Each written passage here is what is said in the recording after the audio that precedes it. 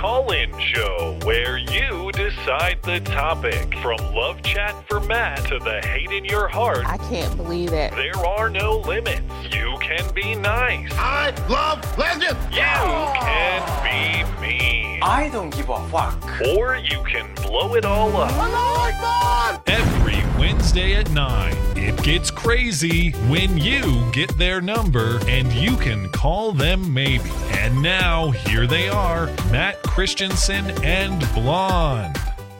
Hello and welcome to the show. It is the call-in show, the show where you get our number and we are at your mercy. Hello, Blonde. Hello. Are you getting a delayed polar vortex like we are? It is crazy cold here. Yeah. It's like 10 below overnight. Really cold. Yeah, insanity. So I don't know. Hopefully my power stays on. My internet doesn't go out due to like insanely cold temperatures or something like that. I'm excited to talk to people tonight because what a week we have a brewing here. The Virginia governor scandal. It's like everybody's just in line to be like, I did something scandalous too. Don't forget about me. You got Elizabeth Warren. Turns out she said she was an American Indian on her Texas bar paperwork. What a goddamn surprise. And then, of course, you had the State of the Union last night and Stacey Abrams' response. So plenty to talk about. I'm excited to hear what people have to say. If you are new to the show, there's a link in the description to join the Discord server on which we host the show. Click that, hop in the server, put your name in the roll call. We go on a first-come, first-served basis. Hang out in one of the waiting rooms while you're waiting to get in and chat amongst yourselves. We'll try to go with 2 to 3 minute calls, whatever Blonde decides, but she's timekeeper. And so if she's on the clock, we'll get through as many people as we can. And then we'll take Super Chat and Streamlabs every half hour. If you'd like to contribute to the show, but you can't do it live, you can send us an email. That's beautyandthebeta@gmail.com. Put call-in show question in the subject line so we know that's what it's for. Or if you'd like to send a brief video clip unlisted to YouTube, keep it to a minute or less. We'll play the audio and respond to it on the show. We got one of those tonight as well. I think that's it. I think that's all the rules. So let's just let's hop into it. Who's up first tonight? Looks like Constantine was the first one on the 10-minute mark. So let's talk to Constantine. Hey, Constantine. Hey there. Hello. How are you? Let me turn my stopwatch You there? on. Yeah, can you hear us? Yeah, I was just making sure my internet is always what a week. No, you're good. I think I'm going to go ahead and just smash right through the ice and go State of the Union. I had to say, I wasn't outraged, but I was a bit disappointed. It didn't seem like that was Donald Trump giving that speech. It seems like they asked Stephen Miller to leave the room, and they wrote it for him. They all took a turn writing each sentence. It seemed like it was all over the place, especially on his foreign policy, which is something I've gone into at depth on my own channel. No shilling intended there. But it seems like there's almost like, I think everyone knows this, a civil war in Trump's White House. But at this point, I'm starting to think Trump is a prisoner in his own White House. And I think last night really confirms that. Did you find anything in the speech like contradictory? Because I could see how it sort of bounced around, but I didn't. To me, it didn't seem like there was anything that was at odds necessarily or like conflicting. Did something give you that sense? Not necessarily, but I will say it's interesting I liked how he talked about the endless war things, but then he decided to be confrontational with Iran, which seemed a bit contradictory to me. Yeah, I could see that. Yeah. Did you watch the Democratic response? Not yet. I haven't watched that yet. Even though I think that's a funny choice because obviously they're going to go with the minority woman, but they picked one who lost the election. I mean, think about all these other ones they've been propping up, the Cortez and the something Omar, and then there's the Tlaib one. You think they would have picked any of them because they won their elections, but they go with this pretty much nobody. I mean, you ask most people, even who pay attention to politics, who's Stacey Abrams? They don't know who the hell it is. Yeah. Well, it's kind of the same fascination with Beto. They love these like almost ones now, which is weird because in the past it's like John Kerry and the rest of them, if you lose the election, go away. Now they kind of find it endearing. Maybe it's just these people who narrowly lose in red states that they like. Maybe they see optimism in that or something like that. Yeah. I don't know. It is odd though. But again, I don't have too many complaints with it. But if I had to put one word to it, I would say it's lack. Sorry, you cut out. What was the word? Lackluster. Lackluster. Okay. I mean, I know Trump is Trump is much more entertaining speaker off the cuff. Like when he's reading from a teleprompter, he goes Jeb mode, as he might say. He gets kind of in that low energy mode. I can't blame him necessarily. I think anybody would when they're reading as opposed to speaking off the cuff. I didn't expect a campaign rally speech, but I was hoping there'd be a lot more call-outs just of how Congress has been completely uncooperative with him for the past 2 years. I was hoping for like some just like small jabs. I mean, there were some, but again, I'm not the president's advisor, so I don't really have to say in this. This is my opinion. I loved what he had to say about trending socialism. I really appreciated that part. Like the highlights for me were talking about the moral implications of illegal immigration. I like that he kind of took some of the moral high ground back. And I loved what he had to say about Americans are born free and they will stay free. I really appreciated that part too. Yeah, those were all good. Like I said, he did pretty good on some parts, but overall, like I said, to my very high, ridiculous standards, it did not meet. But I suppose fair enough. Thank you, man. Oh, he's already out of here. So Can't ever bid him a fair goodbye. Rhiannon is up next. Rhiannon, you're good to go. Hey, man, how are you? Hi. Doing all right. How are you? Well, you finally pronounced my name right after like 5 tries. Well, that's just luck. I can't say I even recall, correctly. All right, sweet. Well, an easy one this time. Well, 2 easy ones actually. First off, what is that shorty that you have behind you on your desk? On the desk, or you mean in the artwork? Nah, in the desk. The only thing that's on the desk as far as a firearm, there's a little model AK. There's a golden AK. Okay. The shotgun in the artwork is a Mossberg 500. Oh. Yeah. Cool. All right. Well, the second one is, if, for example, if I wanted to run away from Australia, where in the U.S. would you recommend I would run away to? Well, if it's you can come to like Montana, Idaho, Wyoming. If it's all your friends who might vote different ways, California is the best for sure. Yes, it's the best state. I'm still saying that we should build a wall around California. So. I mean, I might be biased, but I've lived a fair amount of places, especially in the western United States, and I would say that unless the hordes come to me and make me leave, I will never leave where I live now. Mm-hmm. And because I love mountain lifestyle, but I love the culture of liberty that still exists here. And I think if the U.S. starts to fall to the creeping socialist trends and just cultural Marxism generally, this part of the country that like Blonde and I are in will be one of the latter refuges. I think. I would speculate. That's the thing, right? Like, 'cause even Texas is starting to fall to that cancer, I guess. Mm-hmm. Like, it was scary seeing Beto get as close as he got. Yeah. I mean, Beta. Sorry. However you say it, I still don't know. Yeah, I go with Beto, I guess. Beto? I don't know. Yeah, it's Beto. If he actually was Hispanic. Roberto, But anyway, so basically just somewhere in the Midwest sort of thing. I don't know too much about I've lived in the upper Midwest. Blonde, you'd be able to say more about like Missouri and like the more southern Midwest and stuff like that. Whether they're suitable for a post-apocalyptic fortress. Maybe not St. Louis specifically, but I know a lot of people who like rural Missouri. I mean, the summers are intolerable. But I love the cold because I grew up in New Zealand, so I don't know. You might like it. It's filled with white trash and ghetto black people, though. So who's joking? Third world. I don't know. I would never tell anybody to move to St. Louis. It's going to be like the worst place to be when shit goes south. Anyway, we got to give you the boot. Well, that's it for today, guys. Thank you very much. Have a good one. Steven 2 is up next.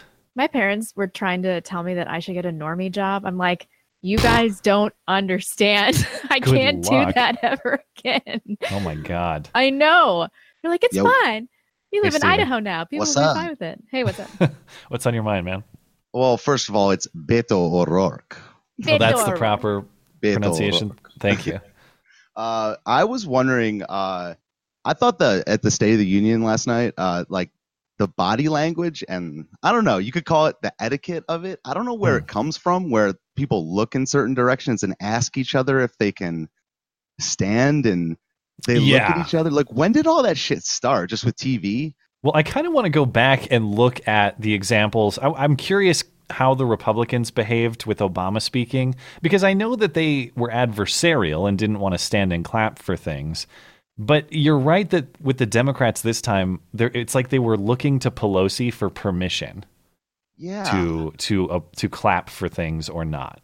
Yeah, and I'm not super. I've got to admit that I did not watch it last night because I had to do homework. But I did see Alexandria Ocasio-Cortez like sitting there with their stupid cape on, like. Meh. It's not like it hasn't happened before, but they were refusing to clap for things like low black unemployment, stuff like that. They clapped for themselves when Trump said we have more women in Congress than ever, and they erupted for themselves. But it's a sad place to be. Even the way that like Trump would say something and then he would give them like a special smile. Like it was weird. Like he would smile at them and then give him a wider, like big special smile. I don't know. Like if you look back at it, like, and it was just hilarious. Like he smiled like that at Buzz Aldrin. Like it was pretty funny, man. But yeah, it does seem to me it's so funny because a lot of Democrats, especially in purple or red states, they run that they're independent minded, that they're not Pelosi's pawn. You know, that they're their own person. They're not gonna follow Pelosi's commands, and then you see this kind of display. It's very clear. I mean, remember previously there was speculation about whether Pelosi was even going to be speaker, and then she went around and cracked the whips behind the scenes and like threatened to kill everyone or whatever she does. She gets her votes, and meanwhile, the State of the Union now, everybody looks to her for their marching orders on when to applaud or not. Meanwhile, did you notice what she was doing like behind the president with her papers and fixing the dentures and all this stuff? Going through the papers and shit. Yeah. Oh, really? Why? She just had this stack of papers and she was like going through it furiously at times. It was weird. I don't know, man. Anyway, we got to give you the boot. Yeah, I love the show aspect of it over the politics even. So I'm glad you picked up on that stuff. It was a good one. Yeah, for sure. Yeah. All right, thanks, man. Around. All right, peace out. Ski Doggy's up next. Hey, Ski Doggy. Get that mic unmuted. You're good to go. And then Raggle Fraggles after that. See if I can find him. Sorry, guys. You caught me off guard. I thought there was one other person in front of me. No, you're good to go. And then, we'll get to Raggle Fraggle after that. So go for it. No problem, since we're doing the State of the Union. Actually, it was quite interesting. I liked it. And it was good to watch who was sitting, who was standing. Hadn't seen that many Democrats wearing white since the last Klan rally I was at in North Carolina. Oh, yeah. Did you see that part, Blonde, how all the women wore white? Yeah. In, what was it, for suffragettes or something? Yeah, it was like the anniversary of the 19th Amendment or something like that. Such a wonderful color choice right there. I mean, I'm just like, let's just all wear white. Yeah. But actually, one thing I want to bring up, and because I've been thinking lately after what's been happening with the State of the Union and all this other stuff, I think there's a really good chance that Trump's going to win in 2020. And I have a really, I think so. People are starting to see the Democrats eat themselves alive. And there's only so far you can go with promising free stuff. And you got to remember, I live in Iowa. Primary season has already started. Yeah. From 5 in the morning until 7 in the morning, when I'm up watching the news, I see nothing but political ads. And already? Yes, They're already running them. Oh, my God. You got a year to go. It's a year before anybody even votes. Oh, you think this is bad? Wait until there's 2 people who haven't been elected yet. Oh, God. I mean, then you've got everybody. Yeah. But is anybody not ready for this? Like, not ready emotionally for this? I mean, I like the show. But it just don't you feel long. Like we just did this? I'm so tired. Yeah. We just did this 2 years. I know, and I don't want to do it again either. Well, I've been having to watch Tom Steyer's commercial on impeach Trump every morning for the last 2 years. Who's that? I guess I feel like I recognize the name, but I don't know who specifically he is. He's that billionaire who runs the impeachment campaign, and they do the commercials like, we've already got 7 million Americans who want to impeach Trump. And I'm like, great, you got 2% that's not how of the it population. Works. Good for you. It's but 7 million Americans, that's not very many. Yeah. No, it's 2% of the population. But anyway, getting back to my main point, we need to start thinking long term, because if Trump does win in 2020, and we do have a big, and the Republicans do take back the House, and they get an overwhelming majority in the Senate, the Dems are going to lose their shit. I mean, we think it's bad now. Yeah. They're going to totally melt down. So I think what we should do is we should encourage California succeeding. Just let them leave? Yeah. Yeah, I think we should. I think that's the best thing right now. We should encourage New York to leave the Union. We should encourage everything north of Virginia to leave the Union. Sorry, Sticks, if you're out there if you're out there watching or listening, I know you're in Vermont and you're a Republican, all that stuff, but hey, we're throwing you the wolves, dude. Yeah, but, we can crowdfund him a U-Haul and give him refuge. Yeah, we need. He won't leave though. Really? No, he would just stay. No, there. he's gonna be down there. He's gonna get himself a little beret. And he's gonna be leading the resistance. I already see that now, man. 100 years from now, our kids are gonna be wearing Sticks, Hex, and Hammer T-shirts. Wouldn't that He'll be be the new Che? Yeah, Che Guevara. The new Che. Yeah. I'm sure Sticks would love to hear that he's going to be the new Che. We got to give you the boot. Do you have any final thoughts? Yeah, I know. Final thought is let's just push for a peaceful divorce and let's go our way and let them go theirs. But y'all have a great night. You too. Bye. Yeah, I worry about a couple things like he's talking about. I worry about civil unrest if Trump's reelected, and also if we'll get to this later in the show with the email question, when it's revealed that Ruth Bader Ginsburg is actually dead, then there's going to be civil unrest. These are two instances. Totally dead. I'm more on board. I can't wait to talk about that later in the show. I'm more on board with that conspiracy now than ever. But these are things that if they happen, I'm going to laugh and then also realize like, I need emergency supplies. So yeah, you don't have emergency supplies yet? I have ammunition and firearms, but that's pretty good. But yeah. Do you have food and water cleansing devices? I'm getting on it. That's the thing. Yeah. Although survival skills, that's really what's going to help us. I'm not the best with that either. But I'll take my chances against the average, like, I don't know, San Francisco resident or something like that. That's true. Yeah. It doesn't matter. Nothing matters. I just hope it gets here as fast as possible because I'm an accelerationist. All right. Commissar Ferrari. Hello. Oh wait, actually, I real quick, Ragglefraggle was actually next, so I got to bring him in, and I'll get to you after that if that's all right. Sorry about that. Copy that. Cool. Thank you. Ferrari. Ragglefraggle, there you go. Sorry, I almost skipped you. Oh, no problem, guys. So first off, I'd need to give credit to 20% Dash because I did rip off his joke on Sunday. I was going to say, I didn't want to call you out, but yeah, I happened to see it in the chat. You totally called him out. Well, I kind of knew. I didn't want to call you out except for calling you out and shaming you. But I knew he swiped the joke. Yeah. And I asked him if I could use it, but he never got around to responding. So I just threw it in there. Fair enough. But that doesn't sound like consent to me. It's a gray area. Isn't that what Justin Fairfax is saying now too? What? It's a gray area. I think that's seriously. I don't know. Whatever. Carry on. Do you guys want to talk about the speech last night, or do you want to talk about logic, morality through logic? Well, morality through logic. That's if you can fit that in 2 or 3 minutes. That sounds a little complex, but go for it. 2 or 3 minutes, 38 seconds. Okay. Yeah. Okay. So the way I'm trying to break it down is the way we've evolved is that it starts out as survival of the fittest, and then through natural selection, and then it breaks down into evolutionary psychology, evolutionary behavior, which kind of gets into negating war so that we stop killing one another, and then we become competitively cooperatively competitive. Mm-hmm. The thing is, the point of life is to survive, and then the question is what is the best method to survive, and that's what we're trying to figure out. The problem is, if you work backwards from there, I'm having a problem trying to justify life as a moral good, which I think is where kind of the leap of faith and religion jump in. But if you can figure out a way to do it logically, I'd be interested to hear it. Well, I mean, I think that we do have an obligation not to make other people's lives more difficult. And there's an inherent morality to that. just being part of humanity. But I'm really nihilistic right now, so Skag's the better person. I suppose maybe this is getting back to a theme that we were talking about last week. Are you talking about making the logical case for the inherent value of life, that sort of thing? Right. Or you're making a case for something else?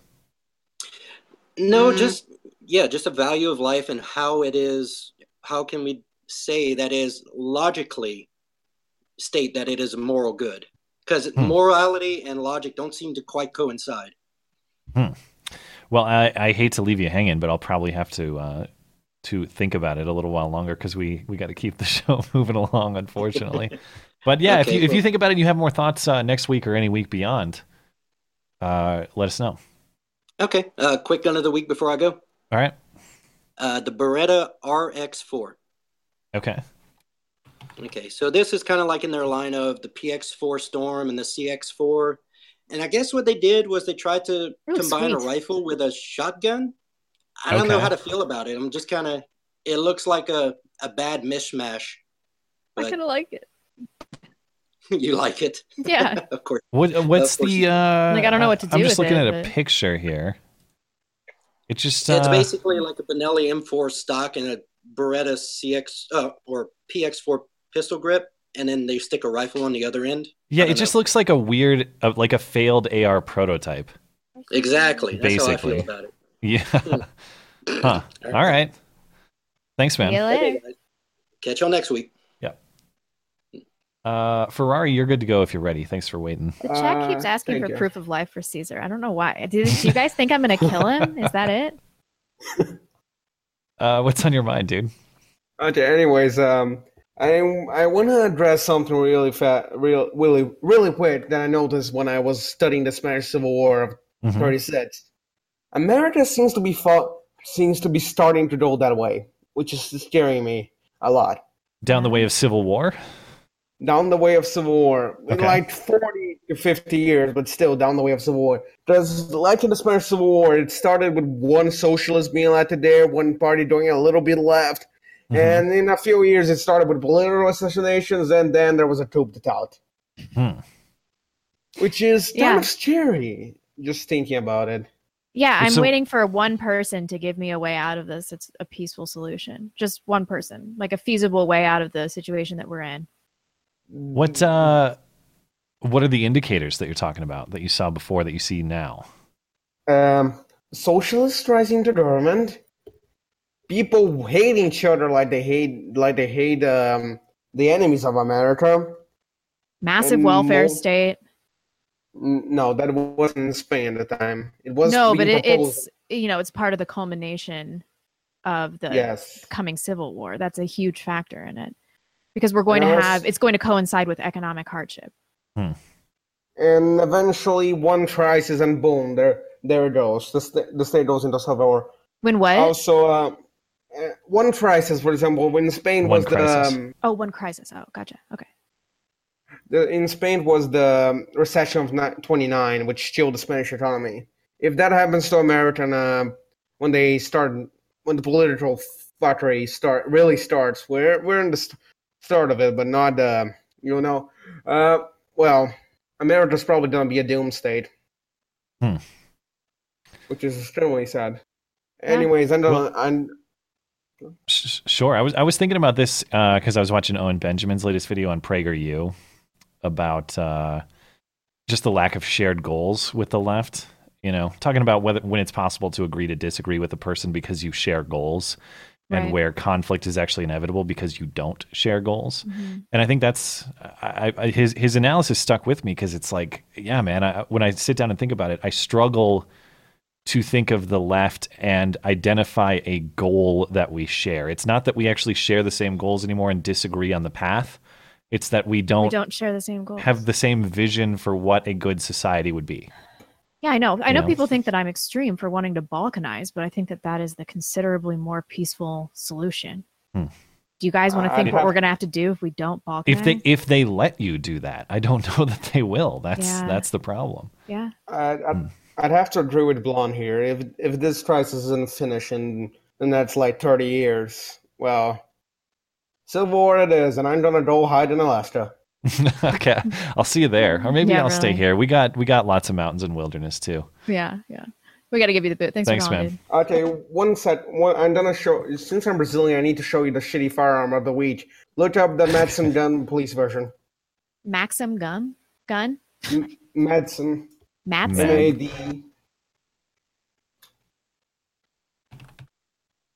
It's an 800 machine gun that's still used by the Brazilian police. Because why not? Oh yeah, okay. I mean, light machine gun designed by Julius Rasmussen. This is basically a World War I era machine gun. It's before that. It's the Japanese-Russian War of 1905 era machine gun. Yeah, Russo. Yeah, it was in service as early as 1902. Yeah. Okay. See you guys. Thanks, man. Caesar, you smell. Orwell's Ghost is up next. And you're bald. Yes, you are. So proof of life. Caesar is alive. Yeah. Okay. I'm rubbing his bald spot on his head right now. What, does he have teeth, or are those gone? No, he's lost a lot of his teeth. Okay. Orwell, you're good to go if you're ready. Good boy. I can see Orwell lighting up, but I can't. Can you hear him? Mm-mm. I can't. So Orwell, you might have to mess with your mic situation a little bit. Caesar's going to be the I'll first let you hang out so casualty of the coming Civil War. He's not going to make it. Tanner's up next, but I don't see Tanner in the waiting room. So Tanner, if you're around, hop in the waiting room. I might be able to circle back. Half-assed Contender, we'll try that. Half-assed, you're good to go if you're ready. Dangerous Spaces is up next. Sup, babe? So hey. I live in the Chicagoland area. So what I do. What does that mean? Well, you're about to find out how it's relevant. But so every morning, I wake up listening to 670 The Score. They talk about Chicago sports. And it is one of the worst programs I've ever heard. I get so pissed off, which is great because I have a radio alarm clock that wakes me up to it every morning, and I leap out of bed in anger and turn it off. Then I'm ready to start my day. Okay. But this week, they got me extra angry because of Joe Ricketts' racist emails. Have you heard about this? I have not. I'm not sure who Joe Ricketts is. So Joe Ricketts is the patriarch of the Ricketts family. That's the family that currently owns the Cubs. Okay. The Chicago Cubs, the baseball team. Yep. He started TD Ameritrade. He's from Nebraska. He got rich doing that shit, and then that's how he bought the Cubs. And they're frequently trying to link the Ricketts, everything he does, because he's actually not open about it, but he's been a conservative for a long time, and so is the family. Todd Ricketts. So Tom Ricketts runs the Cubs. He's the general manager. Todd, his brother, is on Trump's team somehow. I forgot what position he has, but he's actually he's somehow connected to Trump now.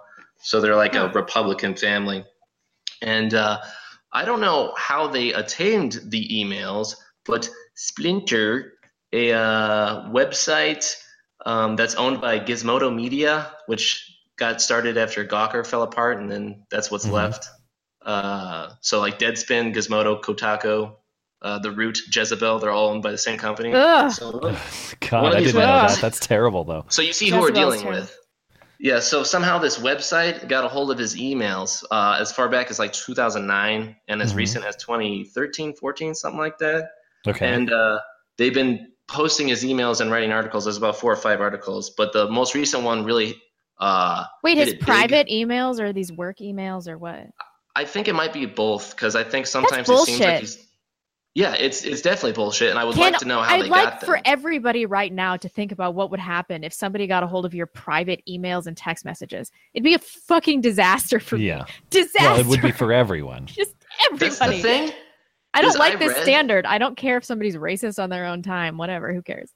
That's the thing is he's barely racist. I read every single email. And like the first 3 articles, since they're so far left wing, was just about they're like, oh, look it, he supports capitalism and he's trying to make more money. I was like, wow, this is awesome. I love this guy. Yeah. And then but the most recent one, he's very red pilled on Muslims, and so he's like sending articles about, hey, look what's happening in Europe. Hey, he's sending articles. That's the controversy. Jeez. Yes, and what's funny is there's some racist jokes. One had an N-bomb in it and stuff that his friends were sending him and stuff. And all he so he didn't even write it. He just received it. Yeah, that's the funny thing. All he ever does is go. He goes, "That's cute, thanks." Like that's all he ever does. I'm like, this guy's bad. Are you kidding me?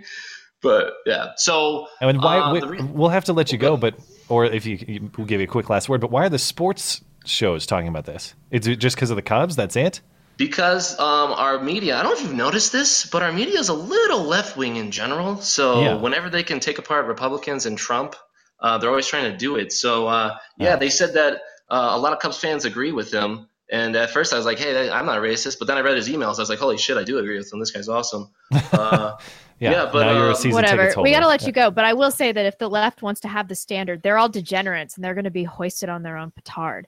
Yeah. So fine, you guys want to set the standard where we're reading private emails and stuff to everybody and deciphering the content, extrapolating on your character. Fine. You want to do this? Fine. Yeah. No, one more very important thing. I'll hang up right after this. His family, he made some apology, which it wasn't the worst apology I've ever seen. I wish he didn't, but he did apologize. And then his son, who runs the Cubs, Tom, he said that next week he's going to meet with CARE, the Chicago branch of CARE, the Islamic Association, to do something. But am I wrong? I thought CARE was like connected to like actually funding terrorists in the past. They've had some connections. Give it a Google. You'll find some information. So that's hilarious that he's the bad guy and they're going to talk to of course. Yeah. All right, cool. Bye. All right, thanks, man. All right, we'll have to take a break. Crap! I closed the Streamlabs. You got Super Chat ready? I sure do. In 4, 3, 2, 1. Oh wow. Okay. Nala Black. We live on a placid island of ignorance in the midst of black seas of infinity, and it was not meant that we should voyage far. Wow, everybody sounds morose like me. Slosher says, what do I have? What I do have are a very particular set of black crime statistics that are a nightmare to your SJW narrative, statistics acquired after a very short Google search. That's from Taken. Yeah, but did you see the Liam Neeson controversy this week? I did. Yeah. I kind of was like, good for him for admitting that. But that's the thing is, like, he's admitting that he had this reaction that he views to be wrong, and he's saying, wow, look, I had this reaction. I've overcome it. That's great. Even saying I once did something bad, which I don't even think what he did is necessarily bad, whatever. You can't control your thoughts. Yeah, but like having the wrong thought and then saying I've overcome that impulse is still bad somehow. Do you know what my first thought about that was? Somebody actually had Liam Neeson wanting to avenge them. IRL. Yeah. Basically, someone was on the real life end of that Taken scene. Yeah. That's pretty cool. I guess so. The Donzillia show. How shocking was the CBS poll showing such high approval for the State of the Union speech? I mean, I didn't watch it, but not shocking at all. It's 48% approval rating nationally now. Oh no, I think the stat was.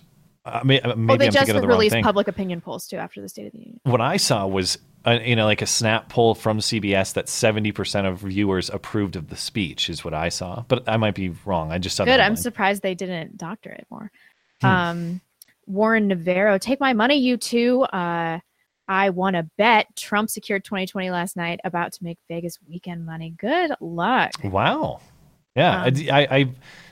I think it'd be fun to play some bets on politics. But I won tons of money in 2016. Betting on whom? Trump? Yeah, like thousands of dollars. Are you serious? You never told me that story. Oh yeah, I made bets with all it may or may not be legal. Leftists that are like, meh. Oh, you just did personal ones, not like out of bookie. Yeah, but I mean, most people would have let those people out, but like I collected from every single. Of course, yeah. Like, I don't have any money. I'm like, you can pay me in XYZ ways. Buy me food. Big LC Matt, Justin Fairfax should get the full Kavanaugh treatment, especially considering the difference in evidence between the two. Changed my mind. Well, as far as maybe you're aware of evidence that I don't know. As far as I know, the only evidence is that she says it happened and he agrees that they've like met and had sex before. But other than that, I'm not aware of any evidence. Not enough evidence for me to say that he sexually assaulted this lady. Yeah. But unless you know something that I don't, maybe there's something that I don't know. Jamie Clay, Stacey Abrams was the equivalent to the show networks. Would premiere immediately following the Super Bowl. She was definitely a progressive sitcom. Don't think it'll go to full season. Miles Kinslow, hey guys, Matt saw your video on Virginia. Absolutely brilliant. Do you think as a society we're losing the concept of forgiveness and nuance? I find it hard to do that for the Democrats given how they treated Giuseppe. Gillespie? Giuseppe? We'll go with that. Oh my God. It's my epitome moment. Thank God nobody listens to the Colin show. Yeah, Virginia is a classic example, and this is sort of what Big Elsie was speaking to as well. This is a great example of what do you want to go with? Do you want to go like aggressively holding them to their own standards and watching them burn? Do you want to uphold the principles you would like to see win the day? What's the approach here? I get it. I like the show. I like to, speaking of the ad, I like laughing at Northam with the understanding that there was like the idea was Gillespie was running down minorities with trucks. Meanwhile, this guy's doing. I get it. I get the show aspect. That said, I can't. But with Kavanaugh, it was just. I know that was the previous question, but I just can't do that. It was the worst thing I've ever seen happen to somebody that was undeserving. And so their tactics. I do have a limit here with the kind of tactics I will employ. But yeah, he was also clearly kind of racist, and then using that to bait everybody else. So maybe who was racist? This with the ad with the and that was a little bit complicated too, because it wasn't Northam himself who made the ad. It was like a pro-Northam political action committee. Didn't he approve it personally? No, he didn't. Really? He actually had but he never condemned it, and it was made in favor indirectly of his campaign. Okay. I was under the impression that he orchestrated this or at least at a minimum approved it. No, not directly. I mean, you could argue that he approved it by not condemning it, but it's not as though he produced the ad, to be fair. Yeah. Okay. Well, that kind of changes things for me. BB says, just subscribe to your site. Also, your old video on Northam and Gillespie was awesome. Apparently, I can't give a link. Yeah, you can't give links in Super Chat. I don't know why. You also can't cuss or say, like, bag. Sorry, BB. Thank you, BB. Mr. Will Guitar says, 2 a.m. here in the UK. Wanted to thank you for all the great videos. I did wonder why you include that awful wolf woman as left when she is doing comedy. Awful, but hardly a spokesman. I actually think she's way more of a political advocate than comedian, in my opinion. What is she even doing these days? Her show got canceled. Her show got canceled. But I mean, look at her abortion piece, her famous abortion piece. Does it have jokes in it? Yeah. I mean, I don't think they're funny, but some people do. Good for you if you find it funny. That said, that piece is explicitly political advocacy. For sure. In addition to, right? Yeah, I mean, it's advocating the removal of stigma from abortion pride. It's making jokes to do that. It's some kind of hybrid between political advocacy and entertainment. But I think that she's a self-appointed representative of their politics. And I think a lot of people would point to her and Samantha Bee and the rest of these people as representatives with her inexplicably large YouTube channel. Matthew Sopke, the last time that many Dems got together, they all wore matching white outfits across burned and a neck was stretched. It was a weird look, yeah. Eric Ray says 30 women Democrat office holders give each other the clap during State of the Union. Nobody cares. BJ and the Bear. Matt and I once made love. He smashed my like button until I super chat. And then a gun emoji. Oh no. And then a black fist pump emoji. Oh, not a gun. Not a gun. Okay. Sappy Seaman. Matt and I once made love at a rifle range. My load was too hot and it ruptured his gas tube. You know what I mean. Fair enough. Thank you. Maybe we should circle back. Yeah. I got just a couple on Streamlabs. I'll get through these, and then we'll move back into callers. Phil says, the most frustrating thing about last night's speech, outside of the fixation on the Holocaust, was how Trump insists on pandering to blacks and Hispanics with the jobs numbers. He sounds like a forlorn beta orbiter. They are never going to vote GOP. Well, I mean, yes and no. Obviously, the numbers are not in his favor. Keep in mind, though, Trump did pull more black votes than Romney, than McCain, if I'm not mistaken. Like, I get it. Like, there's clearly kind of a pandery element there that seems almost more democratic than, that is to say, why is celebrating the black unemployment rate uniquely worthy of celebration, right, as opposed to celebrating the white unemployment rate or anybody else's? So I get the angle you're coming from. And the other point to what Phil's talking about is, like, he can say these things: lowest black unemployment, lowest Hispanic unemployment. The Democrats fold their arms and frown. They do not care. I guess they want, they want high unemployment and dependency, which maybe they actually do. Hetty Roosevelt says, what are each of your favorite comedians? Also, have you been watching Owen Benjamin's Mental Breakdown, threatening tons of comedians and right-wingers, ranting like a rabid crazy person for hours every night in his channel? I actually have not.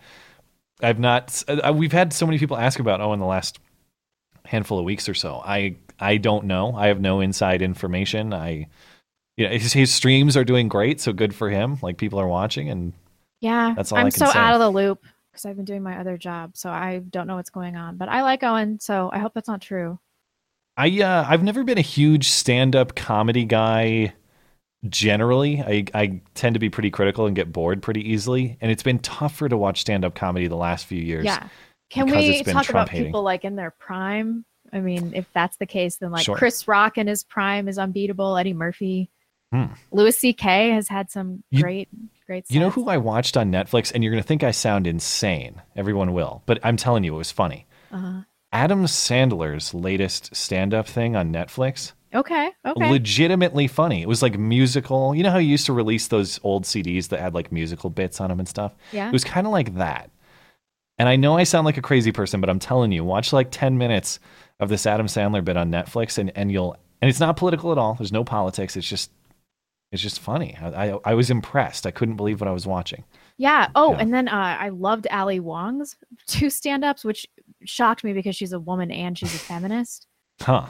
Yeah, but there was like some good gender relations stuff on there. I mean, it was a lot of like feminist nonsense, but I found myself laughing. There's another Netflix special called like Degenerates or something like that, and there was this like bigger bearded dude who was on that. I wish I could remember his name, and that was really funny too. Did anybody see Joe Rogan's Netflix special? I didn't watch it. I've seen him. Yeah, they were pretty good. Yeah, they were pretty good, as I recall. Is it Abby Wong? Is that what I said? Ali Wong? Ali Wang.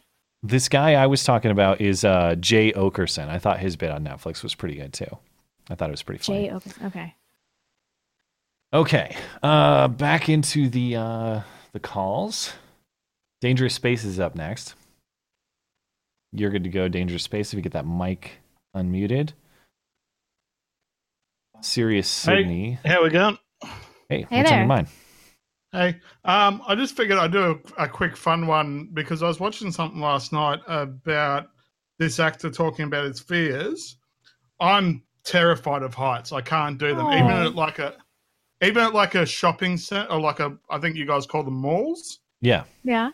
Even at a mall, if I'm at the second level, I'm looking down at the first level, just move away. I can't do it. And I was just curious if you guys have anything like that. That's a massive fear that you just moving water generally. Like, I don't like being out in the ocean, deep in the ocean. I don't like swimming in like deep rivers or anything like that. Like deep current water with current freaks me out.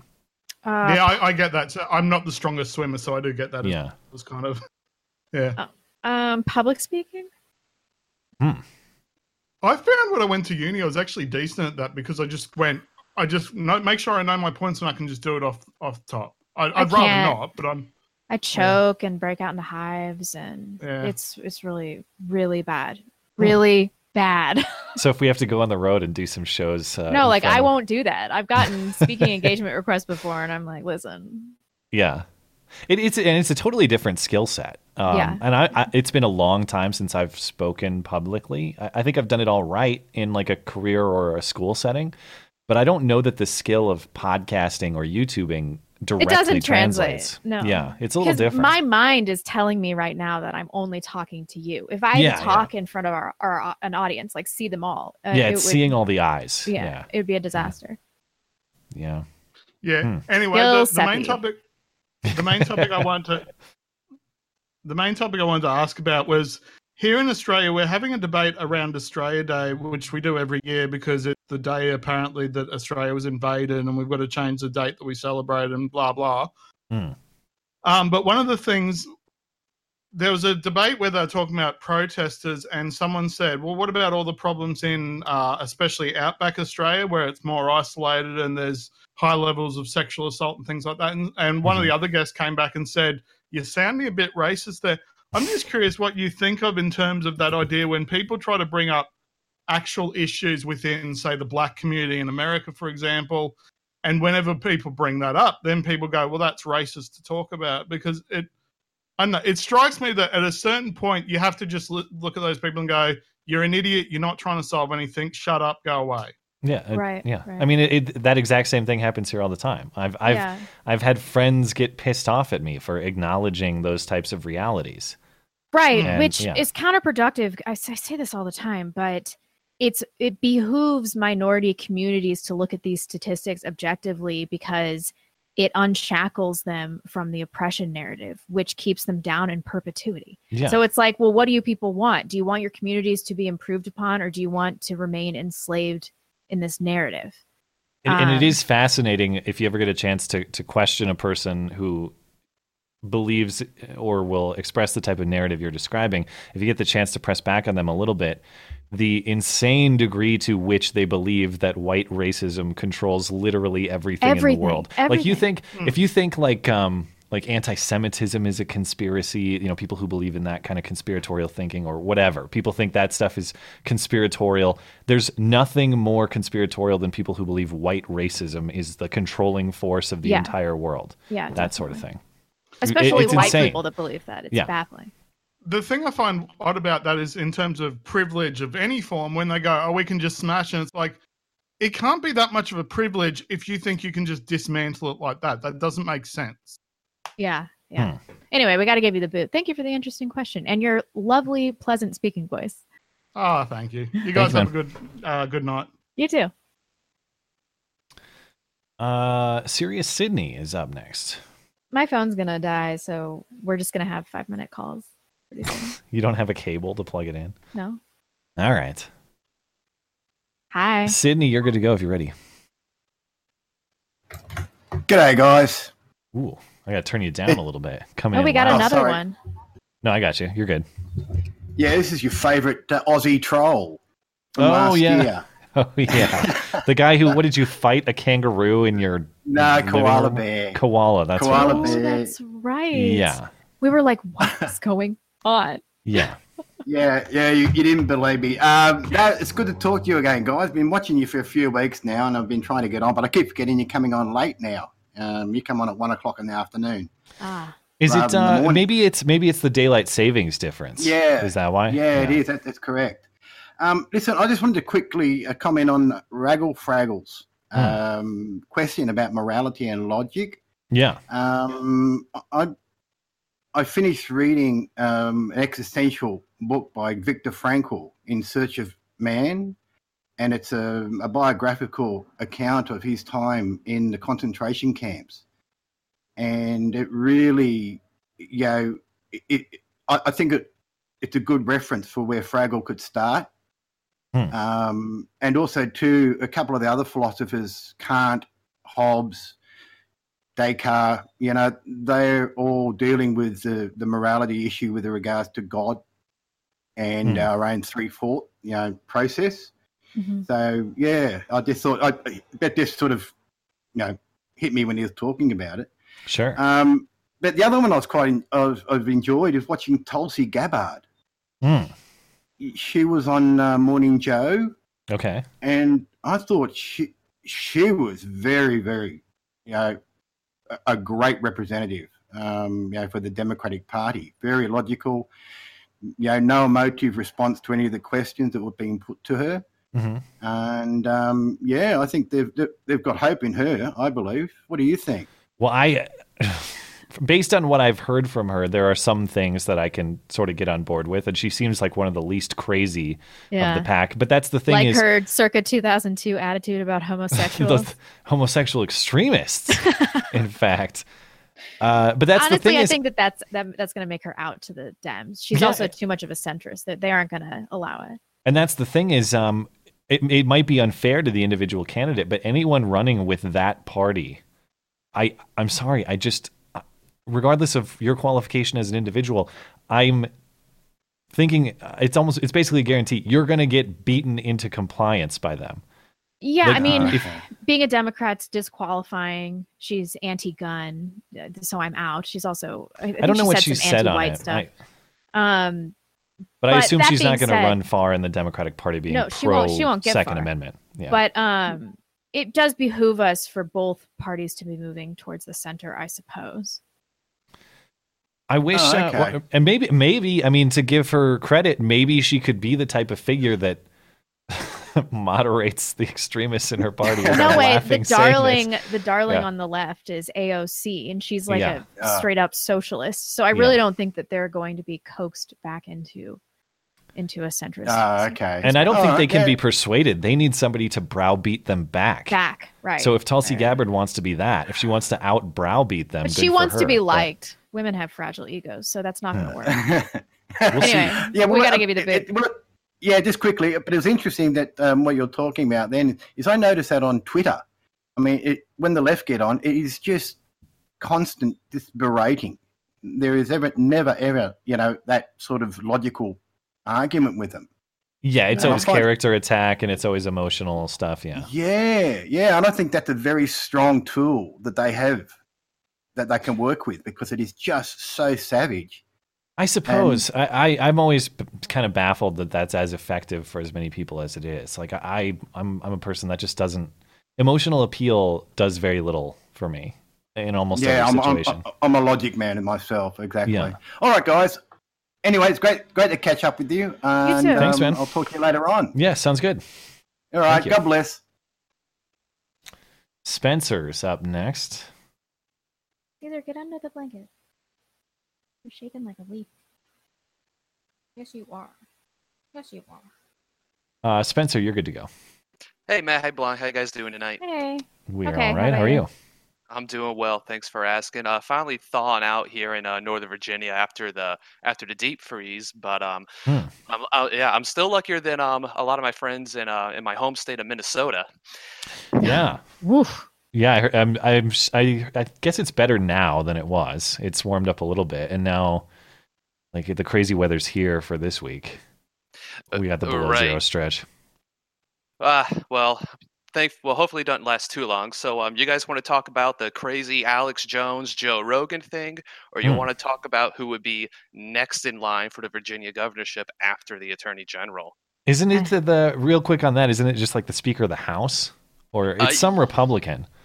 Yeah, it is. It's Kurt Koss. He's the Speaker of the House of Delegates, who only held his position because the Republicans retained the House of Delegates by one seat because of what was essentially a coin flip, if you recall from 2 years ago.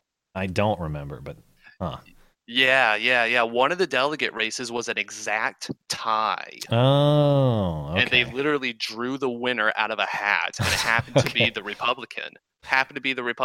Well, I want to hear about this Alex Jones stuff because I always want to hear about Alex Jones stuff. So go for it.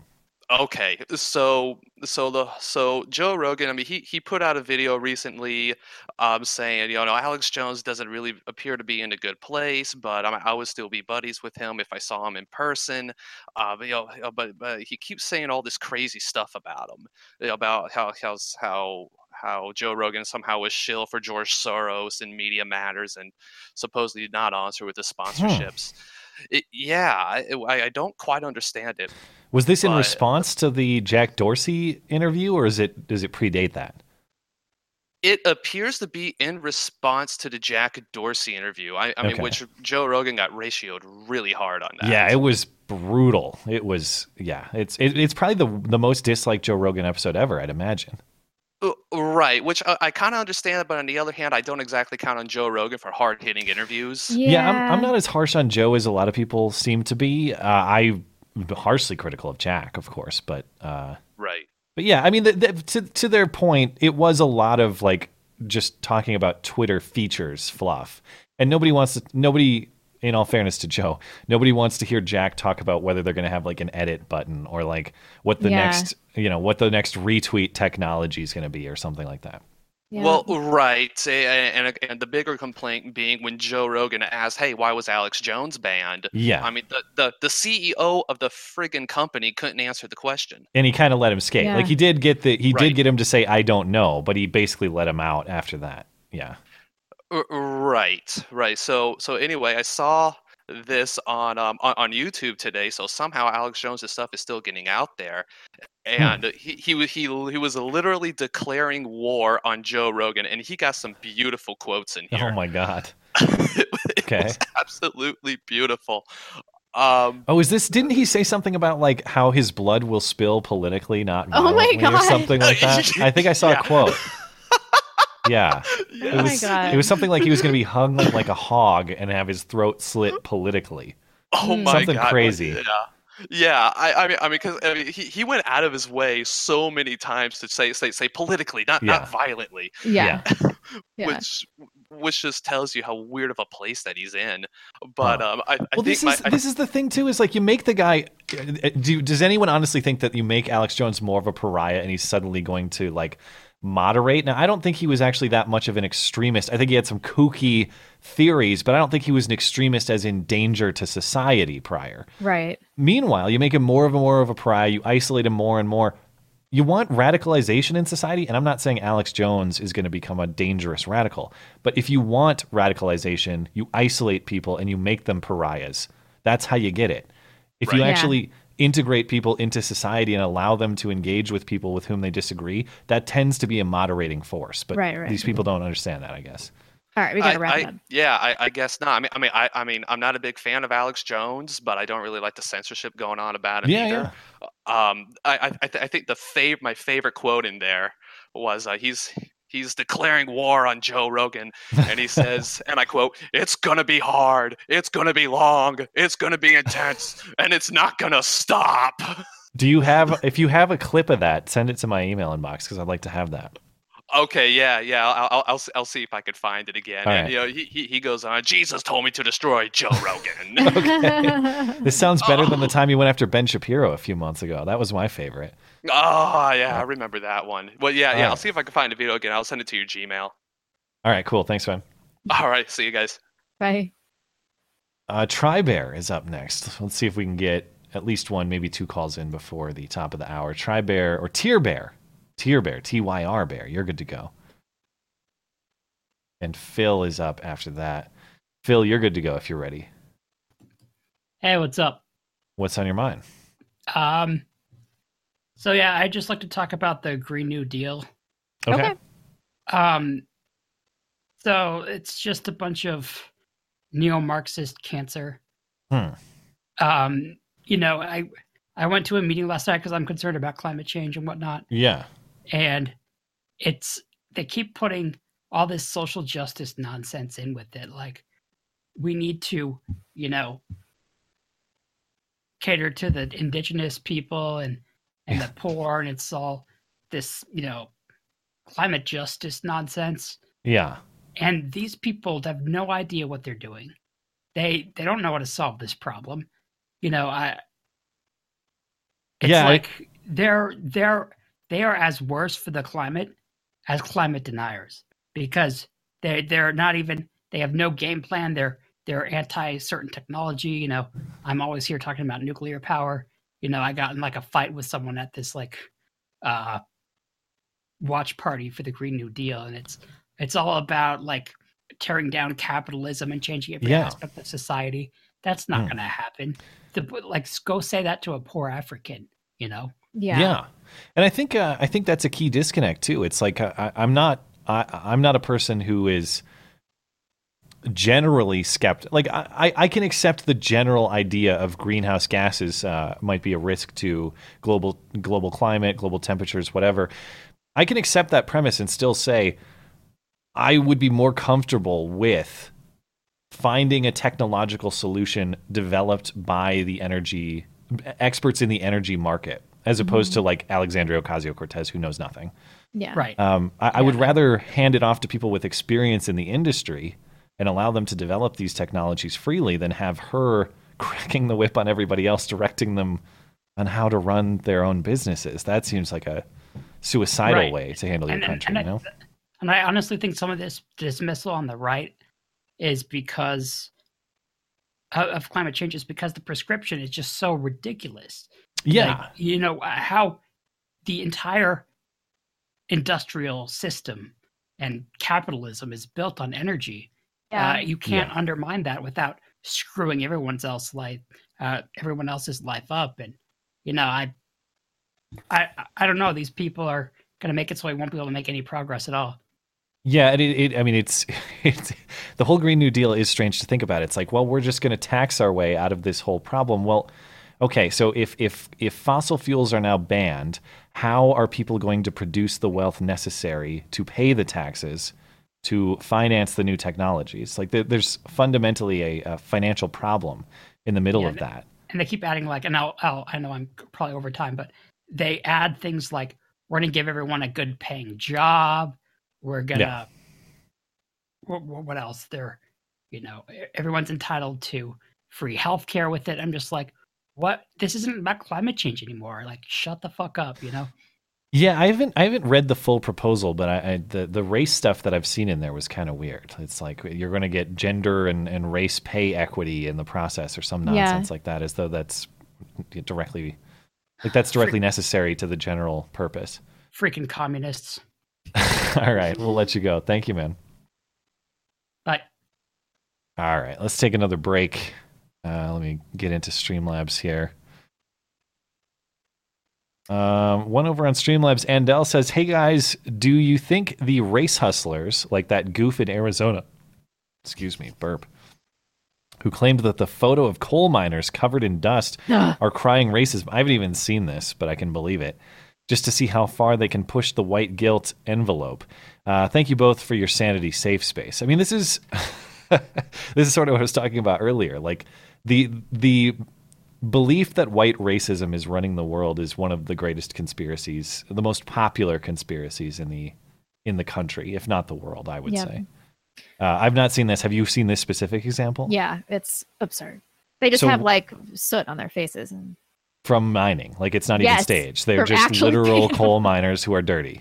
Yeah, and then I heard the same thing about Julie Andrews, that scene in Mary Poppins when she was on her. It's like, are you guys goddamn... That's circumstantial blackface. How is that racist?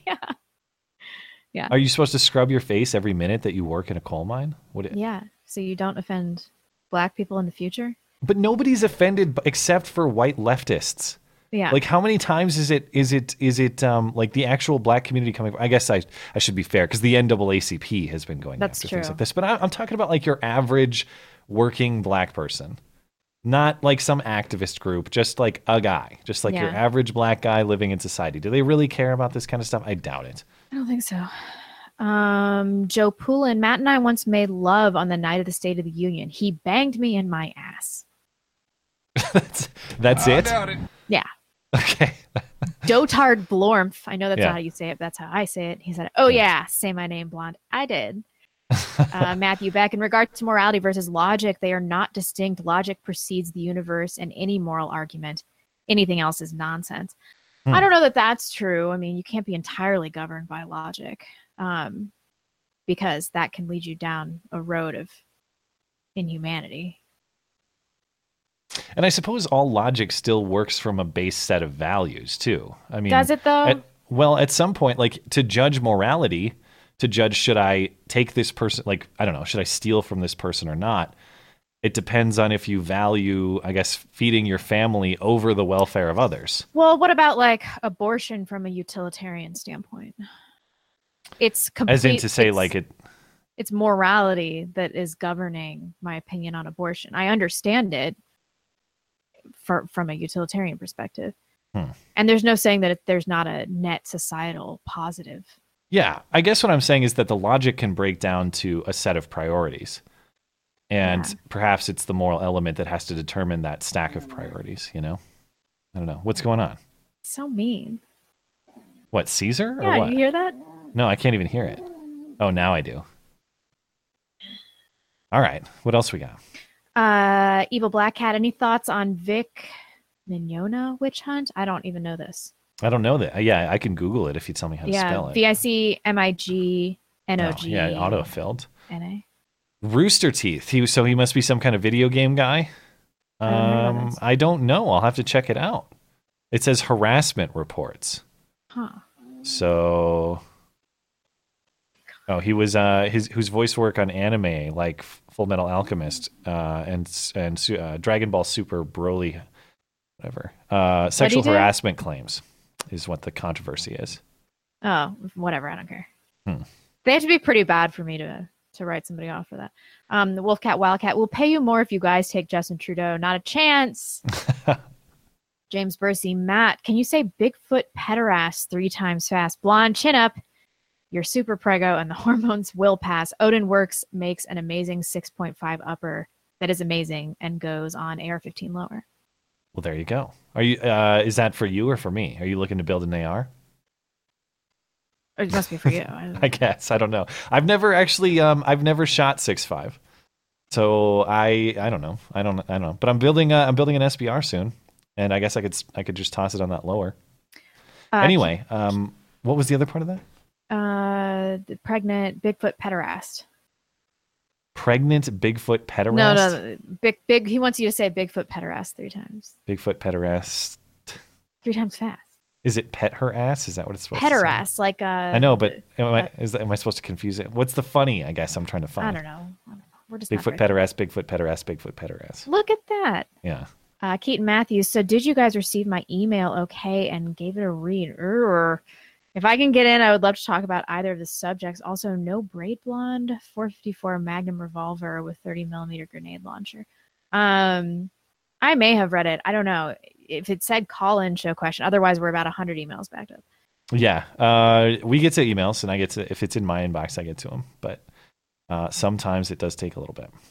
Eric Marley, on the Stateless Society, I don't believe this is your ideal, correct me if I'm wrong, but where do you personally specifically draw the line between government programs and a free society? I mean, I'm like so close to anarchy, as close to anarchy as you can get. Yeah, you have to ask yourself what the purpose of government is. And to me, the purpose of government is to defend the rights of the individual. And that's virtually it.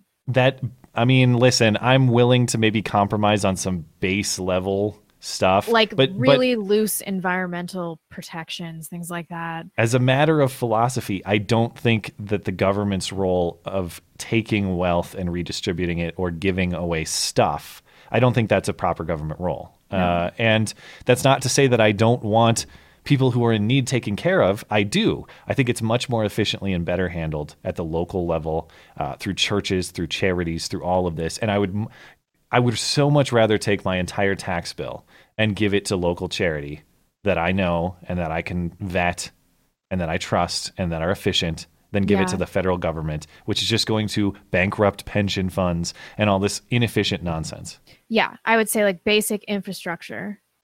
Environmental protections, not schools. Nope. Nothing like that.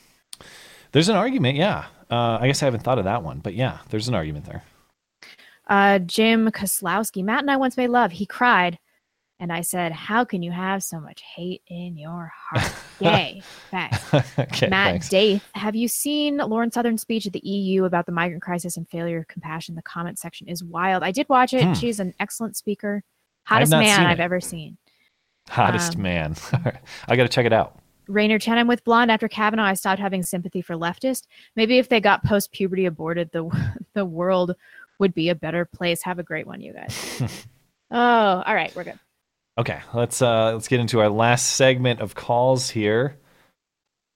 Did we get Ty Bear? I think maybe Ty Bear or Tire Bear. I'll try it again. We had Phil last. Tire Bear, I don't know what's going on there. Cooksey, let's try Cooksey.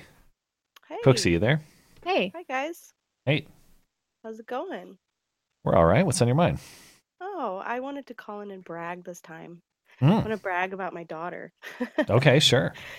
I was trying to watch the State of the Union address last night, but both my kids were alternating needing help with homework, this and that. So I'd pause it and help them, and then unpause it. I think it took me twice as long to watch the damn thing.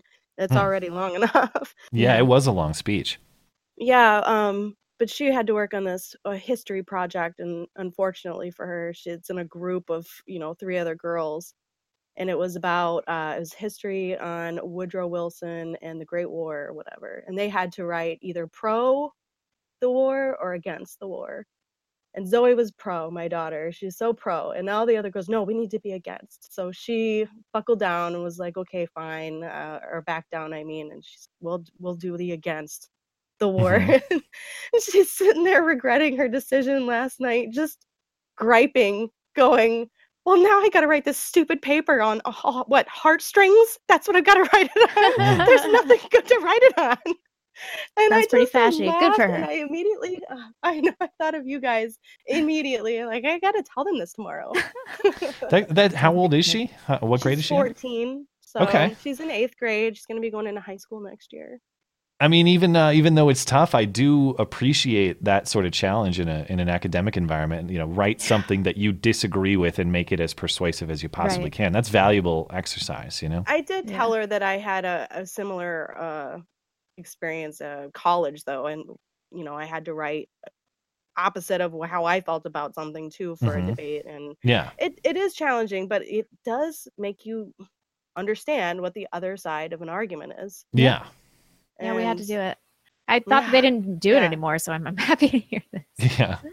Yeah, unfortunately, I told her, you know, of the 4 of you, who gets the best grades in history? And she just kind of raised her eyebrows and a knowing glance, and I was like, it's you, huh? And so I said, next time, maybe you don't listen to the girls who don't get the good grades. Sure, yeah, totally. We'll tell her that we're proud of her.